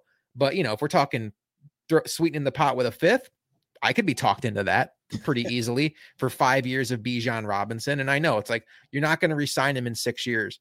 Great. 5 years of Bijan Robinson on a rookie deal. Other than that, I don't think the Bills are going to be in play for a running back, especially in the 1st round. And I think the reason is, Luka, a lot of the top running backs not named Bijan Robinson, while there are some really good backs in this draft, are kind of redundant to the skills that James Cook already has. And the first guy I think of is Jahmyr Gibbs. And I know it was somebody on ESPN, Tannenbaum, maybe, the old Jets GM, mocked Jahmyr Gibbs to the Bills, and Dan Orlovsky just like lost his shit. He's like, the Bills are not taking Jahmyr Gibbs. I love Jahmyr Gibbs.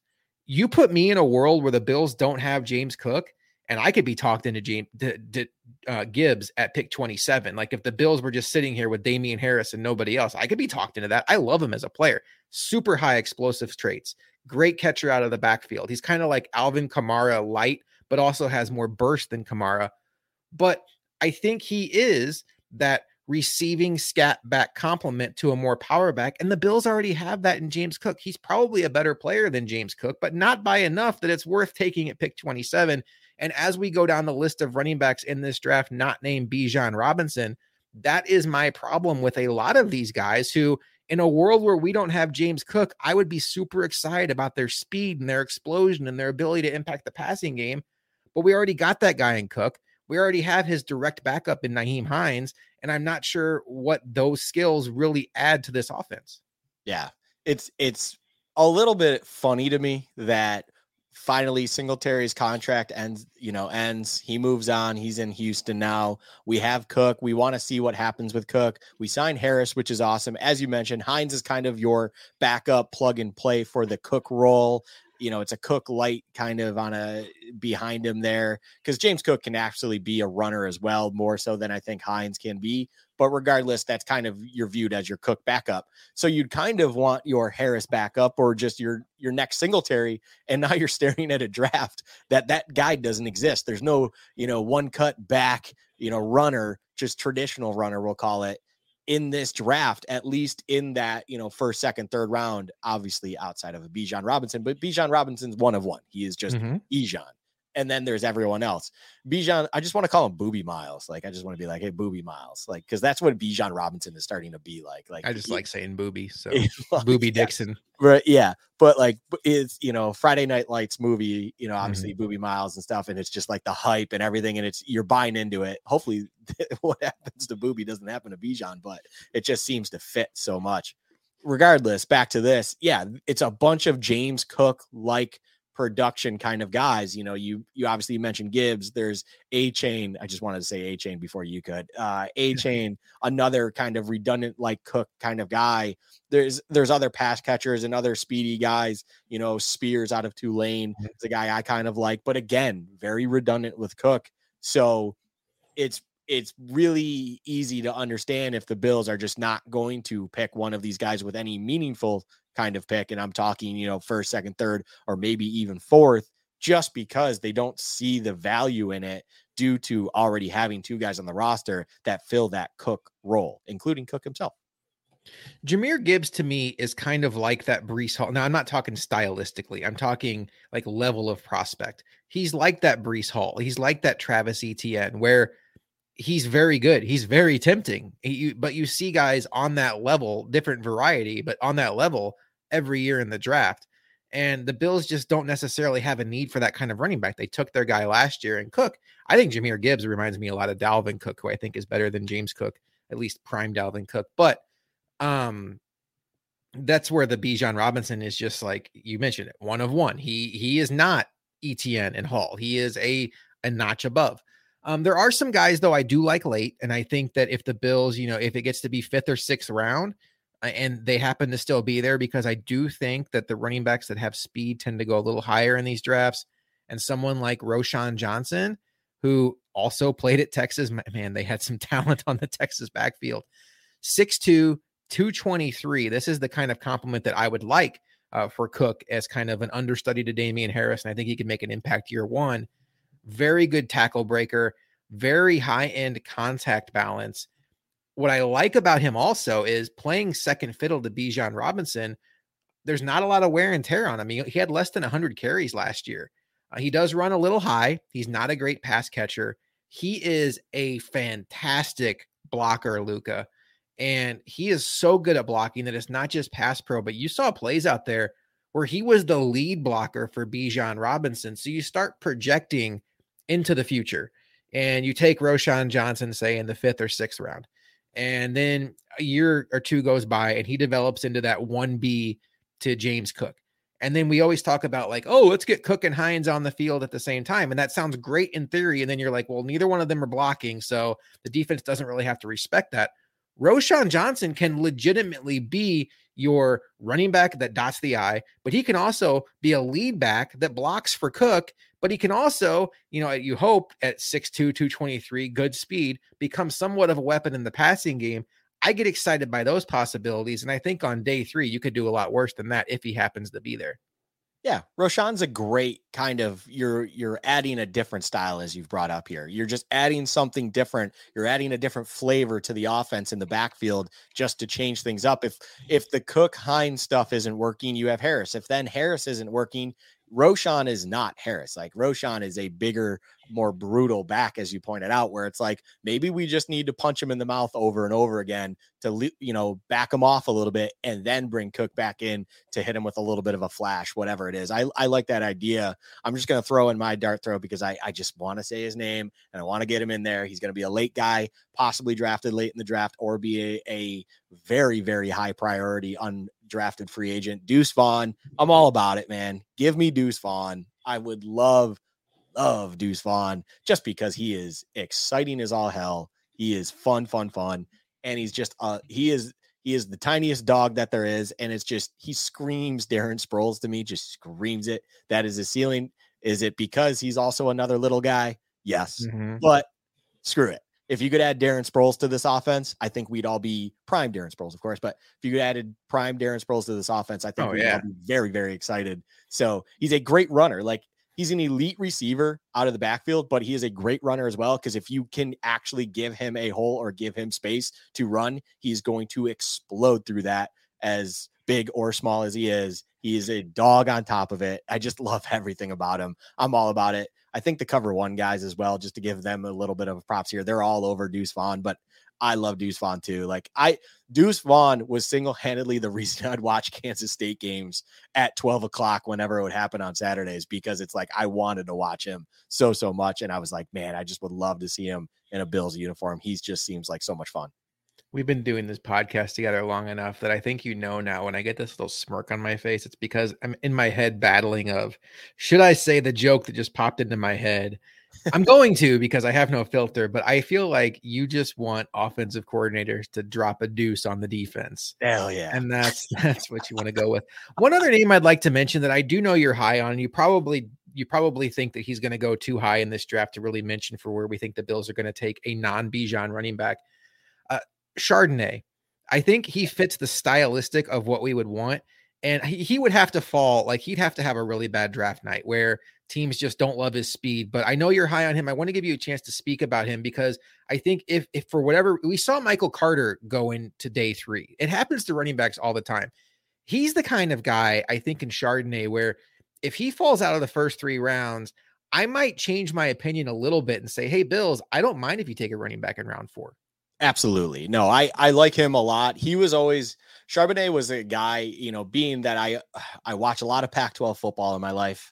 It's the unfortunate life of being an Arizona State, you know, guy, but he was always a problem. He's crafty. Like that's the kind of the thing that comes back with me. Like he's a great receiver. He's got the size and everything like that. Like you said, I wouldn't expect him to be there for where I think the Bills would want to take him. I do believe the Bills would view him as like a guy they would take in, you know, round 4. I think that's really they would kind of feel. But if he was there, I think the Bills would definitely want someone like him in there. He just adds a different style a little bit in the sense of he's not going to overwhelm you with speed, but like I said, he's very crafty, he's shifty, he makes people miss a lot more than you would think for someone with his athleticism, and like he's a reliable receiver as well.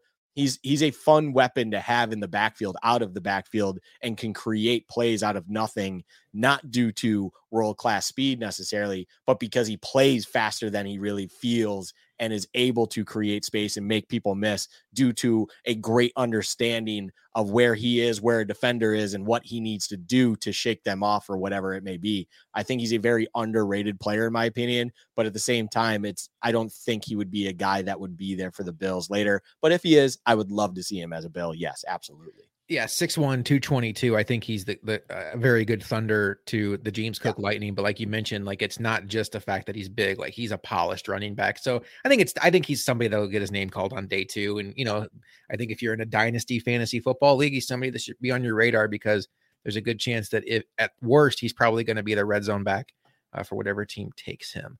Let's move on to tight ends, Luka. This is a fun tight end class.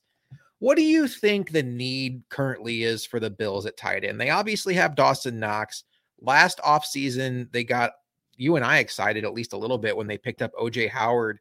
We started thinking about 12 personnel. And then, you know, Quentin Morris had some moments last year. I think he's a serviceable tight end too. Tommy Sweeney's obviously gone. I think if the Bills went tight end early in this draft, they would certainly signal that they're going to go to more 2 tight end sets. Or maybe there's some tight ends we're going to talk about tonight that could be like, not Mike Gesicki, where all they do is run routes, but more like hybrid tight end wide receivers where, you know, maybe like a Dalton Kincaid that we'll get into where he's a tight end, but really he's like just as good as a wide receiver running routes. What do you think the Bills need right now is at tight end? Do you think it's pressing or do you think it's more luxury? I think it's right in between there. I think so that you have Knox, and Knox is a really good. There's obviously the rapport with Allen. He's great for this offense. I don't look at Knox as a great tight end overall when it comes to the landscape of the league, but he's great for this offense. He has a great rapport with Allen. And he understands the offense very well. He is, of course, the number one in this. And I do think Morris was okay enough that the Bills would see it as, hey, we have guys here that can be productive for us and do things that we can hopefully want out of that position. But at the same time, there are a few guys in this draft, as you pointed out, Kincaid, another, of course, Meyer. There's also Darnell Washington, and we'll get into them further here.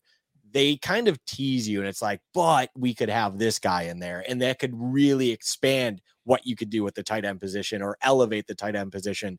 And they are potential changers to the position and this offense overall, where it's like, I can totally understand if they're looking at those guys and seeing something different and understanding that it could really make the position a lot better for this team and the offense moving forward, that they really would like the idea of adding one of these kinds of guys if they're there at the place they would like to take them. And I just kind of add that there because it's like, we don't know if they value that at pick 27 necessarily, but I can understand if they're flirting with the idea of drafting an impact guy for tight end, because it's a little bit more of they're comfortable with what they have. I just don't think it's a dire need for this team. Not at all.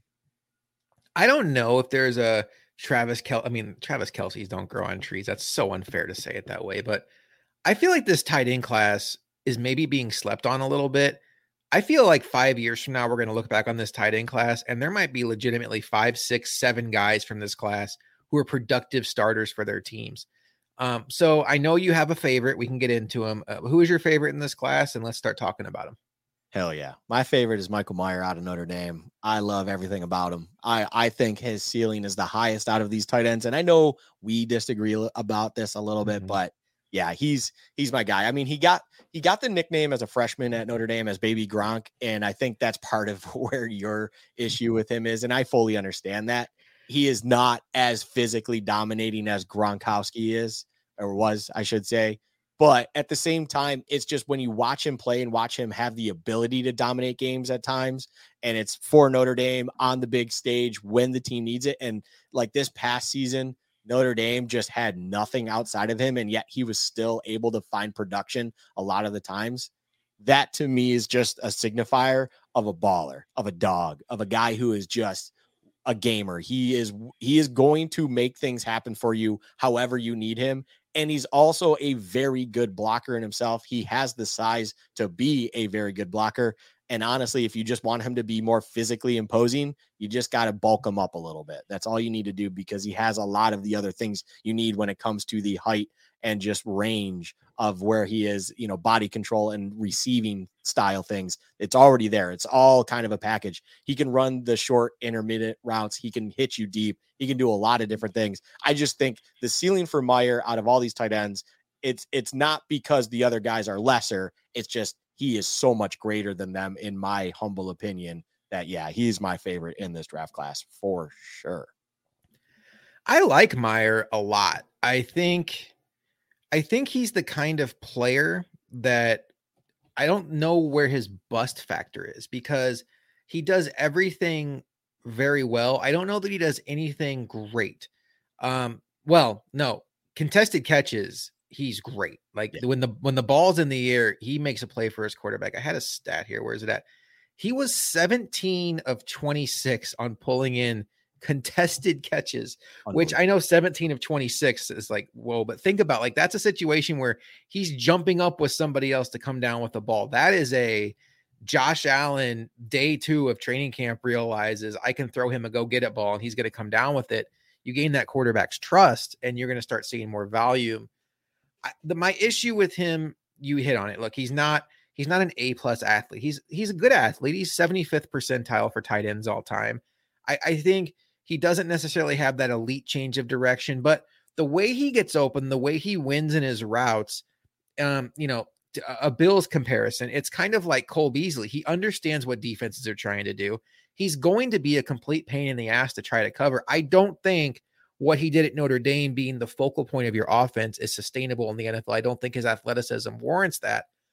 If you drop him in an offense that has Stephon Diggs and Gabe Davis, and then right now Dawson Knox, obviously, and a great quarterback, and you can't pay all the attention to the tight end, he is going to get open almost every play. He understands what coverages are doing. He's exactly that tight end that you talk about being the quarterback's best friend, where they're going to read the play the same, and that's where the Cole Beasley comparison comes in. I like a lot of it. To me, and this, I hate to make this sound like an insult, he reminds me of Jason Witten, and that shouldn't be insulting to anybody, because Jason Witten is probably going to be in the Cowboys Ring of Honor, and we know how many great players have played for that franchise. I just think that when you're reading about draft prospects and you start visualizing, daydreaming about them playing on your team, you're thinking about the tight end who is a 6'6" stallion that can run 4.4 down the seam and make linebackers pay. And that's just not his game. There's not a lot of those guys out there, but you talk about somebody that he's a willing blocker. He's an angry blocker. He's going to do everything you ask him to do. He's going to do it well. He's a good enough athlete. Yeah, I have no problem with him being the top tight end.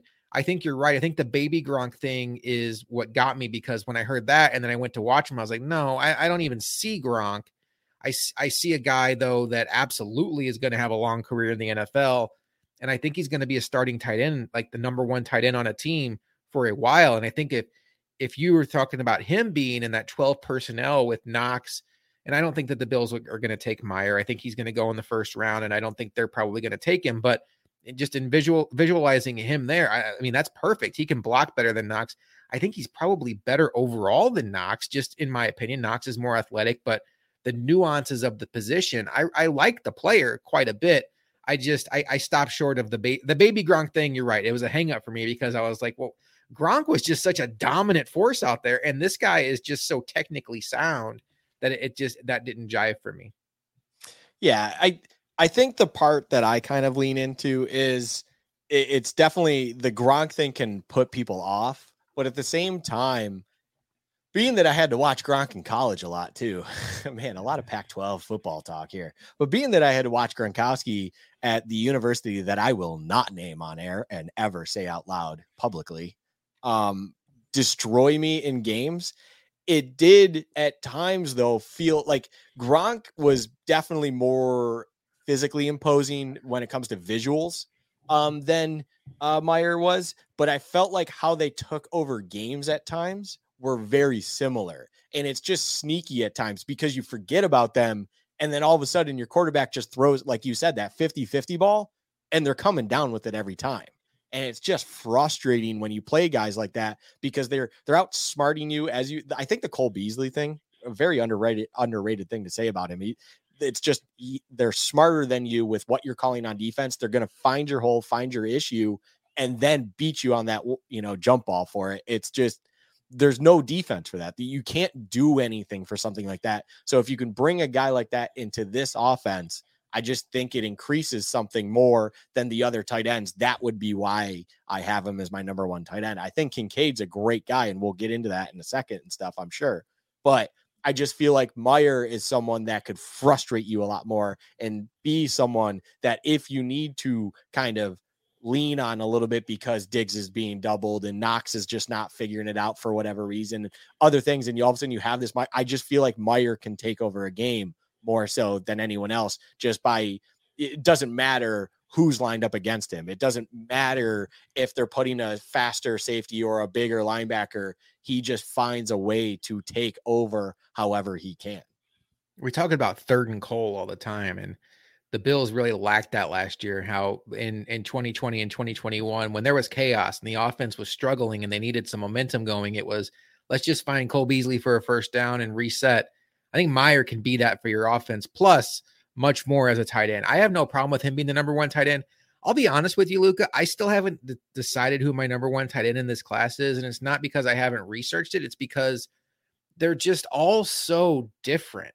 And it really comes down to what you want out of the position, because the next guy I want to talk about, Darnell Washington, speaking of different, this guy is an absolute freakazoid of an athlete. Let me make sure I get his measurables right here. He is 6'7", 270 pounds. You could legitimately add 20 pounds to his frame. He could be an offensive tackle. He's going to come into the league already one of the 2 or 3 best blocking tight ends in the entire sport. That's how good he is. He is strong enough to hold up against defensive ends in college.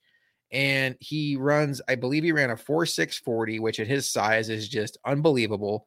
And I think because of his measurables, because of his size, because of the mismatches he can create, he's somebody that could see his name called on night 1 of the draft, but it's not refined. He doesn't, as big as he is, as athletic as he is. I saw this stat earlier. I want to make sure I get this right. He doesn't get downfield with his catches. I want to make sure I get this right. Okay. He had 3 catches in his career of 20 yards or more in 3 seasons. That's not good. So all of his catches are under 20 yards. Also, for being as big as he is, in his career, he only has 14 missed tackles forced. That's less than Kincaid, who we're going to talk about here in a bit, had just last season. That's less than Michael Meyer had just this last season. So there, for all the good, for all the dream about like what he could be, this is where it's like, do you want the guy in Meyer who you just slot in, you know what he's going to be, Mr. Consistency, and I don't want to shortchange what his ceiling could be. I think he could be a very good pro.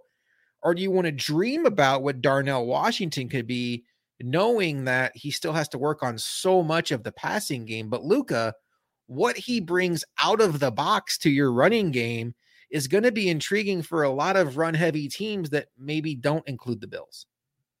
I just want to get this out of the way. He is just like Leonard Pope to it. He is just everything that Leonard Pope is. And yeah, he can add an incredible thing that this offense needs, and that's just freakish height and size and ability at a receiving position. And I say receiving obviously because he's a tight end. He will be an eligible receiver. Yet he is a sixth offensive lineman, as you said, because he's a couple KFC biscuits away from being just that. So he's an intriguing prospect, but it's like everything about him to me just screams, please just don't be Leonard Pope. And on the fly, I'm just real quick comparing their like collegiate stats, but I want to say they're extremely similar. As you said, Darnell Washington, or did I just say Washington? Yeah, I did. Okay, good. Darnell Washington has 65 career receptions, as you said. Leonard Pope had, I believe, 45. Yes, 45. And yet they came in with the expectations of being a legitimate receiving threat. And then all of a sudden it was in 2007, tracking my Cardinals records here. He had like 5 receiving touchdowns as a red zone target. Everything seemed good. And then he followed that up with 9 receptions total and was waived the following offseason because it was realized that at his size, he just couldn't figure out how to be a reliable weapon. And all he was an oversized tight end that could be utilized as a blocker, but that's just your limitation at that point. And it's not really worth the roster spot because of, unfortunately, you're limited in what you can provide the team. That said, it's really, really hard to like look at him and just not be fascinated about the idea and what he could provide. Just because on top of it all, I think the biggest thing about him is he is 6'7". He is massive. And yet he did run that 4.6 40, which by the way, Leonard Pope also ran a 4.6 40, but regardless, 4.6 40, it's just like the measurables and the things you see about him, the metrics, you're like, oh my God, this guy could revolutionize that position for us and be an unbelievable talent. It's just the caution is we've seen someone, ironically enough, also went to Georgia, but someone else with similar measurables and whatnot, just not be able to figure it out himself. So that to me is kind of the one thing I feel like a lot of history repeats itself all the time. And that's what I feel like the one thing that's the one thing that people are going to be cautious with him. He doesn't have anything to tell you otherwise. So history has shown that someone of his measurables hadn't been able to figure it out. Can this guy be able to figure it out? They're two different people. Obviously, different things can happen, but that's where I feel like the most cautious thing about him is. But yeah, the ceiling of him and the what could possibly, it's drool worthy. I mean, it's 6'7" guy running 4.6 that can also maul linebackers. Like what a fascinating thing to see on a Sunday. Well, and we all know how many times last season did you see the Bills bring in Bobby Hart as their 6th offensive lineman as basically a backup tight end for the blocking purposes with the one wide receiver formation. They run out of it. And now you're like, okay, you put Darnell Washington in that spot. You get the same blocking, if not better than Bobby Hart. But then you have 6'8", 4'6", potentially running down the seam or matching up against linebackers. And it's drool worthy. But you have to balance. Do you want to spend the 27th pick in the draft in what could be a gimmick or a toy or a lotto scratch off ticket of if we can refine his route running and improve his change of direction skills and improve his hands and all this, maybe you're onto something. I think the negative outweighs the positive. I'm super intrigued to track his career. This could absolutely be the kind of player you look back on 3 years from now and think, okay, the NFL really overthought it. Sometimes the big, strong, fast guy is the right answer. Like we don't always have to overthink these things. But I think there's enough reason not to be overly excited about using a first round pick on him if you're looking for a tight end as the Bills.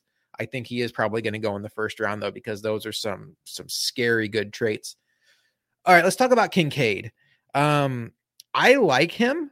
I need to get my notes up here because I had some good stats on him as well. I don't know why I keep pulling down my notes here. All right, Dalton Kincaid, 6'3", and a half, 246, a little bit of a smaller tight end. But what I love about him is he has essentially a wide receiver level route tree. There was one play where he actually ran an over route as a tight end. You just don't see that very much. He attacks the ball in traffic. I think he's much more of a move H-back type tight end where you can move him all over the formation. I don't know that he's necessarily going to live in line as a blocker. He's a willing blocker, but I think he's the kind of player you're seeing a lot of this formation now where to the short side of the field, teams are lining up a tight end as a solo wide receiver on the short side, and they're putting a bunch on the other side. That the Chiefs live in that formation. They loved it, especially when they had Hill and Kelsey. I think he could be somebody that does that. But there are some things not to like about him. He's not the biggest guy in the world. He's a good athlete, but he's not a great athlete. He wins with his technique and his route running. And if you're an ageist, he's going to be 24 years old in October. And that's not old by any means, but for a position like tight end that doesn't necessarily age as gracefully as other positions because of the wear and tear they take, do you necessarily want to spend a first round pick on a guy that's already 24 years old? Luka, we know he's not your top tight end, but where do you fall on Dalton Kincaid? I think he's an absolute elite pass catcher, and I like a lot. It's kind of flip what you kind of feel like with Meyer, obviously for different reasons, but it's kind of where I'm at with Kincaid. It's like, I hear everything everyone says, and I also agree. He's an elite pass catcher, an unbelievable weapon at the tight end position. It's just, to me, like Kincaid to me to an offense is just going to be, if I'm a defensive coordinator, if I'm someone with a defensive mind and I'm looking at Kincaid, I see him on the field. There is no scenario that I think you are in your rightful mind to have him block. So immediately I feel like you're tipping your hand in a way, because now I know what one of those people are doing on your side of the field. I don't think he is the kind of guy, unless someone really wants to bulk him up and change him in his ways, which I don't think you should do either. Like if someone's as good as he is as a pass catcher and stuff like that, he, like I said, elite, you don't change him for whatever reason. Like you just let him be very, very good at what he is good at. I don't think that he's not someone that I want to, or I'm interested in at pick 27 to bring in, because there's a certain specialty to him. There's a certain part about him where, like I said with Leonard Pope and, Darnell Washington, where you get worried that they might actually not be a good pass catcher. So now you're limiting what they can do and provide you and just being a blocker. It's kind of the opposite with Kincaid. It's like, now you're limiting yourself. This guy's going to be a receiver almost all the time.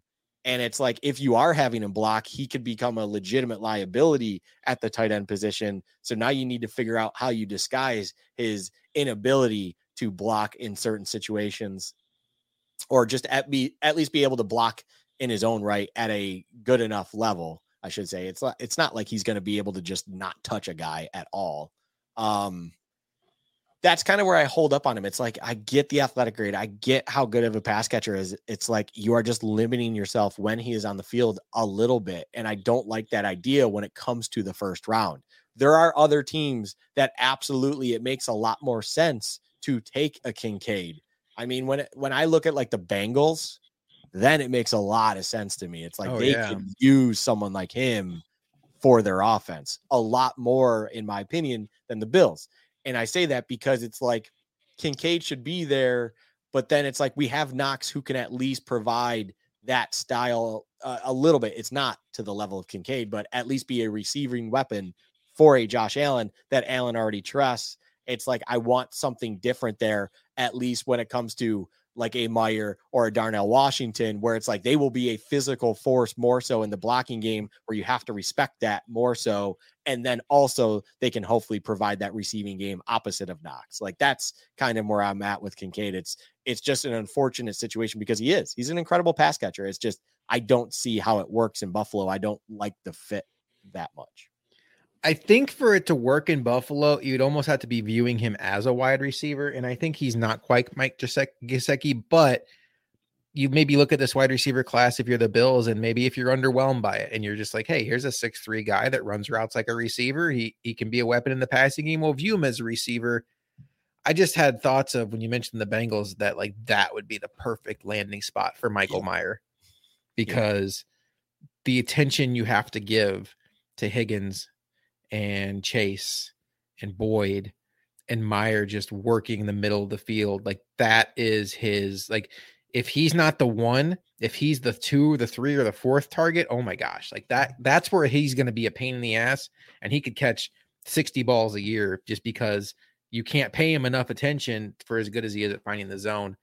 Any other tight ends you want to mention here? I know there's a few other ones that kind of get thrown in that first or second round mix here. We mentioned Kincaid, we mentioned Meyer, we mentioned Washington. I'll throw one more at you here. Tucker Kraft, San Diego State. He moves very well, very, very good athlete. But for whatever reason, San Diego State really only lined him up in line, even though I think he has the athleticism to play on the boundary. He was very dominant at a lower level in college. So you do kind of wonder about like, how is that going to translate to the NFL? Is there already tight end tends to be one of the slower learning curves in the NFL because they have to understand blocking and receiving. And it usually takes tight ends a little bit longer to come along. And now you're talking about small school projection. There could be some concerns there. He does have a higher drop rate than you'd like. It's 10.7%, but I think there's enough here with his athleticism that if you got him in, say, like the third or fourth round, you could be excited about. There's a sprinkle, I think, of maybe Dallas Goedert there, maybe not quite the hands, obviously, the receiver, but I don't know. Is that somebody that's on your radar? And if not, is there anybody else you'd like to mention in the tight end group? Tucker Kraft's okay to me. I just feel like, so for instance, we talked about 3 tight ends initially and stuff, and we talked about Meyer, Darnell Washington, and Kincaid. And I feel like tight end is a similar position in this draft. Just in my humble opinion, that is similar to the tackle position, where it's like you have these guys that you're willing to take in the first round or, second round, maybe depending on the person. But then after that, it really falls off. There's a massive gap to me. And that's where I'm at with tight end. Like, I understand if you might like a Luke Musgrave or Tucker Kraft and stuff like that. Yeah, Musgrave, yeah. Yeah, it's like I get that. Like I'm with you, but at the same time, I'm not. It's like I like Musgrave and everything. I just think where you have to pick him and stuff like that, I'm not with that life. Like I would much rather just 6th round take a Will Mallory, a guy who has shown in the red zone area. He's got quick feet, things like that. He can move the chains. He's got that ability, and you're taking him in the 6th or 7th round, or maybe even as an undrafted free agent, even. Like that's who I'd rather take at that point in time than spend the 2nd round pick to take a Musgrave, because I feel like the difference between Musgrave and Mallory in this team and this offense right now is extremely minimal, whereas they're not game changing potentially like a Kincaid, Darnell Washington, or Michael Meyer. So that's kind of where I'm at with this tight end class. You might be too young to remember him. I'm thinking you do that. Remember Matt Jones, the former Arkansas quarterback who got drafted in the 1st round by Jacksonville to be a wide receiver? He was drafted at like Reggie Williams, and then they took Matt Jones. Yes. Okay. Yes. Yeah. You know what I'm talking about? Yes. Yes. Where I'm going with this is, 1 second. I want to make sure I have this right. Luke Musgrave. That's what we were just talking about. Matt Jones is like the perfect example of the NFL seeing one thing at the Senior Bowl, and they're like, damn it, you're a 1st round pick. He went to the Senior Bowl, and now he was like he was a quarterback, but he ran under a 4.4. He was, I think, 6'4", 6'5". He was huge, and they were trying to transition him to wide receiver, and he made a one-handed Odell Beckham-like catch in the end zone, and he became a 1st round pick. And he was, a useful NFL player, but never like a high-end starter. And I think we could be finding that happening with Luke Musgrave, because you mentioned it. Like, you kind of go back and watch him and you're like, I didn't see a lot of special, but 6'6", 250 prototype. Like, if you just wanted to draw up a perfect tight end in Madden, you would put his body in there. And then he broke 20 miles per hour at the Senior Bowl. And that's where the Matt Jones comparison comes in, is when they tracked it and he broke 20 miles per hour as a tight end. I think NFL GMs were like, whoa, we found something here. I think he has some fool's gold potential there. He's very raw with his route running. He doesn't play to that speed. I don't care that he broke 20 miles per hour running down the field. You mentioned it. Like, he's I think he's almost like thinking about his routes when he's running it. It's methodical. It's slow. He doesn't break tackles, but he's an intriguing ball of clay. One other sleeper I'd like to mention, oh, where'd he go? There's a guy that I want to compare to Dawson Knox. Oh, Sam Laporta, 6'4", Ooh. 249. The ball in his hands. He has great run after catch ability, open field. It reminds me somewhat of Knox, where you had to, and when Knox was a rookie, you had to iron out the issues with the route running and how raw he was as a former quarterback. But once the ball got in his hands, you felt like he could break any tackle, he could run around any linebacker, and he had a chance to do something special once the ball got there. Laporta is much of the same way. You still have to figure out how to get the ball in his hands. And he doesn't catch the ball particularly well. His routes are very, very rough around the edges right now. But once he gets the ball, he's very dangerous for a 6'4", 249-pound guy. So that's somebody that I would like to mention. And then Luke Schoonmaker, good enough size and athleticism, blocks well. Another guy that I just kind of wanted to mention here. But otherwise, yeah, this tight end class to me, I think at the top it's very good. I don't know that the Bills are necessarily going to get in there. If they want to roll the dice on just a freakish athlete, Zach Kuntz is a 10 RAS, 6'7", 255, 40-inch vertical. Out for the year because of an injury that, obviously is going to hurt his draft style, but or his draft stock, but he has good receiving skills, only has 15 starts in college. So that's a negative, but maybe it's a ball of clay teams look at. I think with 6'7", 255, 455, 40-inch vertical, 10 RAS, some team will take a chance on him. I wouldn't be surprised if he comes off the board during day 2 because teams are like, you know what? Why not? I don't know if it would be a day 2, but he could be like, oh, he squeezed into that early day 3 situation. I think to wrap this one up, the fascinating point is you brought up Laporta, and Laporta is an interesting one. And you mentioned a lot of things. I was like, okay. And all of a sudden I kind of had a tight end currently in the league pop into my head and be like, maybe something like that. I think Knox is also a great comparison, but then on a site that I currently just have over here, I pulled it up and I laughed a little bit as you were going through it because this site apparently had the same comp that I did. And the comp was Tyler Higbee. And like, it just kind of makes sense a little bit. I'm like, oh, wow. If you could get a Tyler Higbee out of, Laporta, I think you'd be very, very happy with that. Oh, yeah. But it makes sense. I think that's right. And of course, the weaknesses is basically has a long way to go as a blocker, liability in run blocking, somewhat limited in usage and small sample size. It's like, well, I mean, those are definitely big weaknesses, but he can't catch and he can't block, but otherwise, this dude, yeah, it's money. Because Tyler Higbee, though, the reason that he kind of came to mind was it's like you got to just figure out ways to get him the ball, get him in space, see what he can do as a playmaker, and just be a little bit on the more creative side with that. And I think that's what the Rams did, and do with Higbee. It's like they just try to create these things and situations that Higbee can get the ball to himself easily and then turn it upfield, make a guy miss, do what he can do in the open space. And it makes a lot of sense. So yeah, that's a good pull there. Well, Luka, are you excited about our Friday night fight? Yeah, I am genuinely excited because I'm excited just to talk wide receivers, of course, but 2, I'm just excited to have an open conversation with you, understanding that we have very different opinions on a lot of these guys in this draft class. And yeah, it should be a good long hour plus of just, hopefully not anything heated or anything. I don't think it would ever get to that point. It's football, but yeah, but it's going to be a very, very fun conversation. That's for sure. And I will say the guy that's Luka's number 1 wide receiver, we've been talking off air, and I have committed to going back and rewatching this week some of the stuff because I want to make sure because I saw a few things and I was like, okay, I get it, but now I want to get the full picture. So that's my homework assignment between now and Friday. I'm looking forward to it. I love the fact that it's draft season. Luka and I have a lot coming up for this show. So this coming Friday, we will be live on Built in Buffalo with our deep dive into the wide receiver position. We would love for you to join us there, and you can ask questions, interact with us. We love that.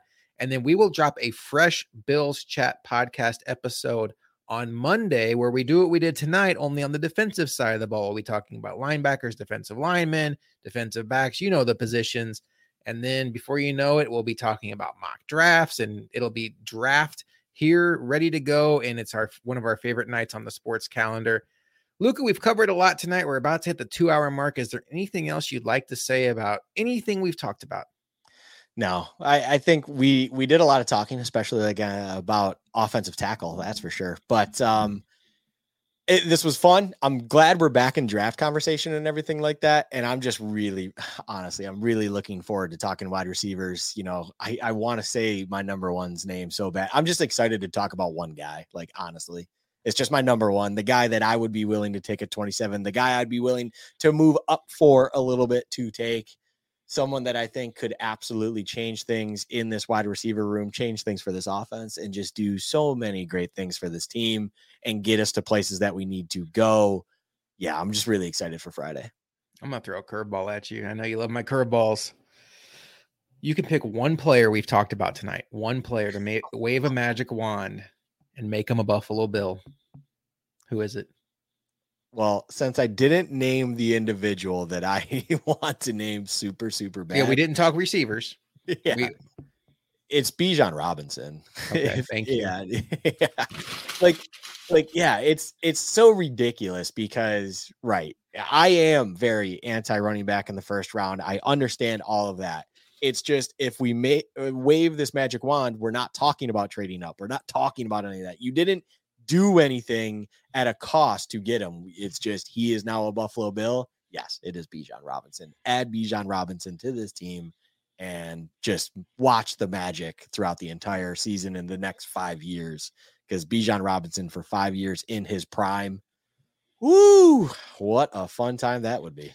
So we didn't talk receivers. We talked offensive line. Yep. We talked tight end. And we talked other running backs. You're telling me that if in some weird world, the Bills are on the clock and every offensive lineman we talked about is there, every tight end we talked about is there, and Bijan is there, you would say Bijan Robinson? Yes. Yeah, I'm with you. Yeah, I'm with you. It's a best player available situation, in my opinion. It's like everything. It's like, dude, it's just, there's only in this draft. I think this is a great draft overall. Like, we haven't talked about defense yet. Like you said, we just talked about offense minus the wide receivers. So we're already limiting our pool a little bit, but out of tonight and everyone's available, you didn't have to do anything to make them all available.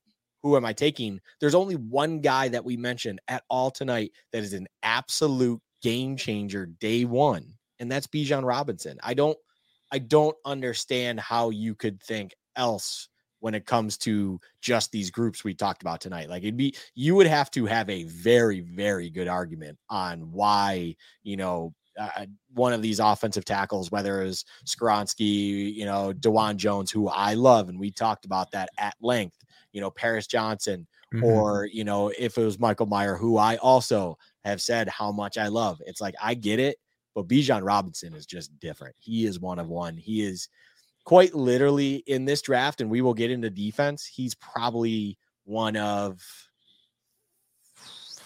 including quarterbacks, which we also didn't talk about tonight, including quarterbacks, including defense, just to put a number on it, he's probably one of five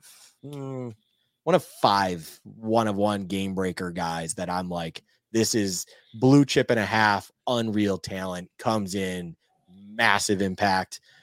Unless, obviously, since I included quarterbacks, unless you have a Patrick Mahomes or Josh Allen, he comes into any organization and is just an absolute dynamic, just addition to that roster, and is going to blow up on your team. Yep. I think the guy for me, Bijan's my answer.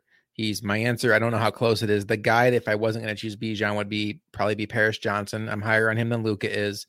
Yeah. It's not like I can sit here and just tell you definitively that Paris Johnson is going to be a stud tackle. I can tell you definitively that unless he blows out his knee or he commits a crime, like Bijan Robinson is going to be a star in this league. And I'd love to see that on the Bills. But Jim Kelly came out this week and said that the Bills need a star running back to pair with Josh Allen. I don't know if the Bills are in the market for listening to Jim Kelly's advice, but take that for what it's worth. And then our guy, Bruce Nolan, got Twitter so pissed today because he quote tweeted and said, what does Kelly know? Marino was better anyway. I love that. I love Bruce. I just love what he was trying to accomplish with that tweet, even if he didn't believe it. And then he got people upset and then he started defending it. And I loved every minute of it. I respected all of it. And I think I agreed with it. Is that sacrilegious to say? A little bit, but what Bruce did is funny. Yeah. It's lol He's just worthy, but He just got him right in. And yeah. I mean, we know enough about Bruce Nolan. No, he was just trying to figure out what accounts he wants to mute. Like he probably hasn't muted people in a while. So he was just like, okay, this person's annoying. This person's annoying. And I just enjoyed it. But I didn't enjoy it as much as I enjoyed this show tonight. I love the fact we went 2 hours. I love that we are back in draft season. And I love the fact, Luka, that we will be back together in less than a week this coming Friday on Bills Chat Live on Built in Buffalo. It'll be all about the wide receivers. We will get you ready for the best pass catchers in this draft. Do the Bills have a guy they can take at 27 who can not only take over for Gabe Davis's wide receiver 2, but be that future wide receiver 1 in the organization? We shall see. If you're watching this on YouTube, please, please, please like, comment, and subscribe. We really appreciate it. We are trying so hard to make Built in Buffalo your one-stop shop for all Buffalo Bills content, particularly in the offseason. We take great pride in making sure we're always putting out good product for you. You can see Luka this coming Thursday, correct? Yep, Thursday at noon, always, every noon at Thursday. This coming Thursday for Sabres Chat. I have a feeling you might be talking about a certain goaltender, spoiler alert, maybe, but we'll have to see what Sabres Chat has in store for us. You can see me on I forgot the name of the show, Quick Hits, Built in Buffalo Quick Hits, where Stokes and myself will be breaking down different topics of the day. Last week, we talked about the Bills bringing back David Quessenberry. They brought back Jordan Phillips. Brandon Beane talked about DeAndre Hopkins. I think we're going to start transitioning into some draft coverage, talking about specific players that the Bills could be in, dedicating specific videos to those guys. We got you covered, Luka, Stokes, myself, Built in Buffalo in general on draft coverage. And we will see you next week on Bills Chat Podcast next Monday, when we will be talking about the defensive side of the football. Until then, for Josh and Luka, we will see you next time.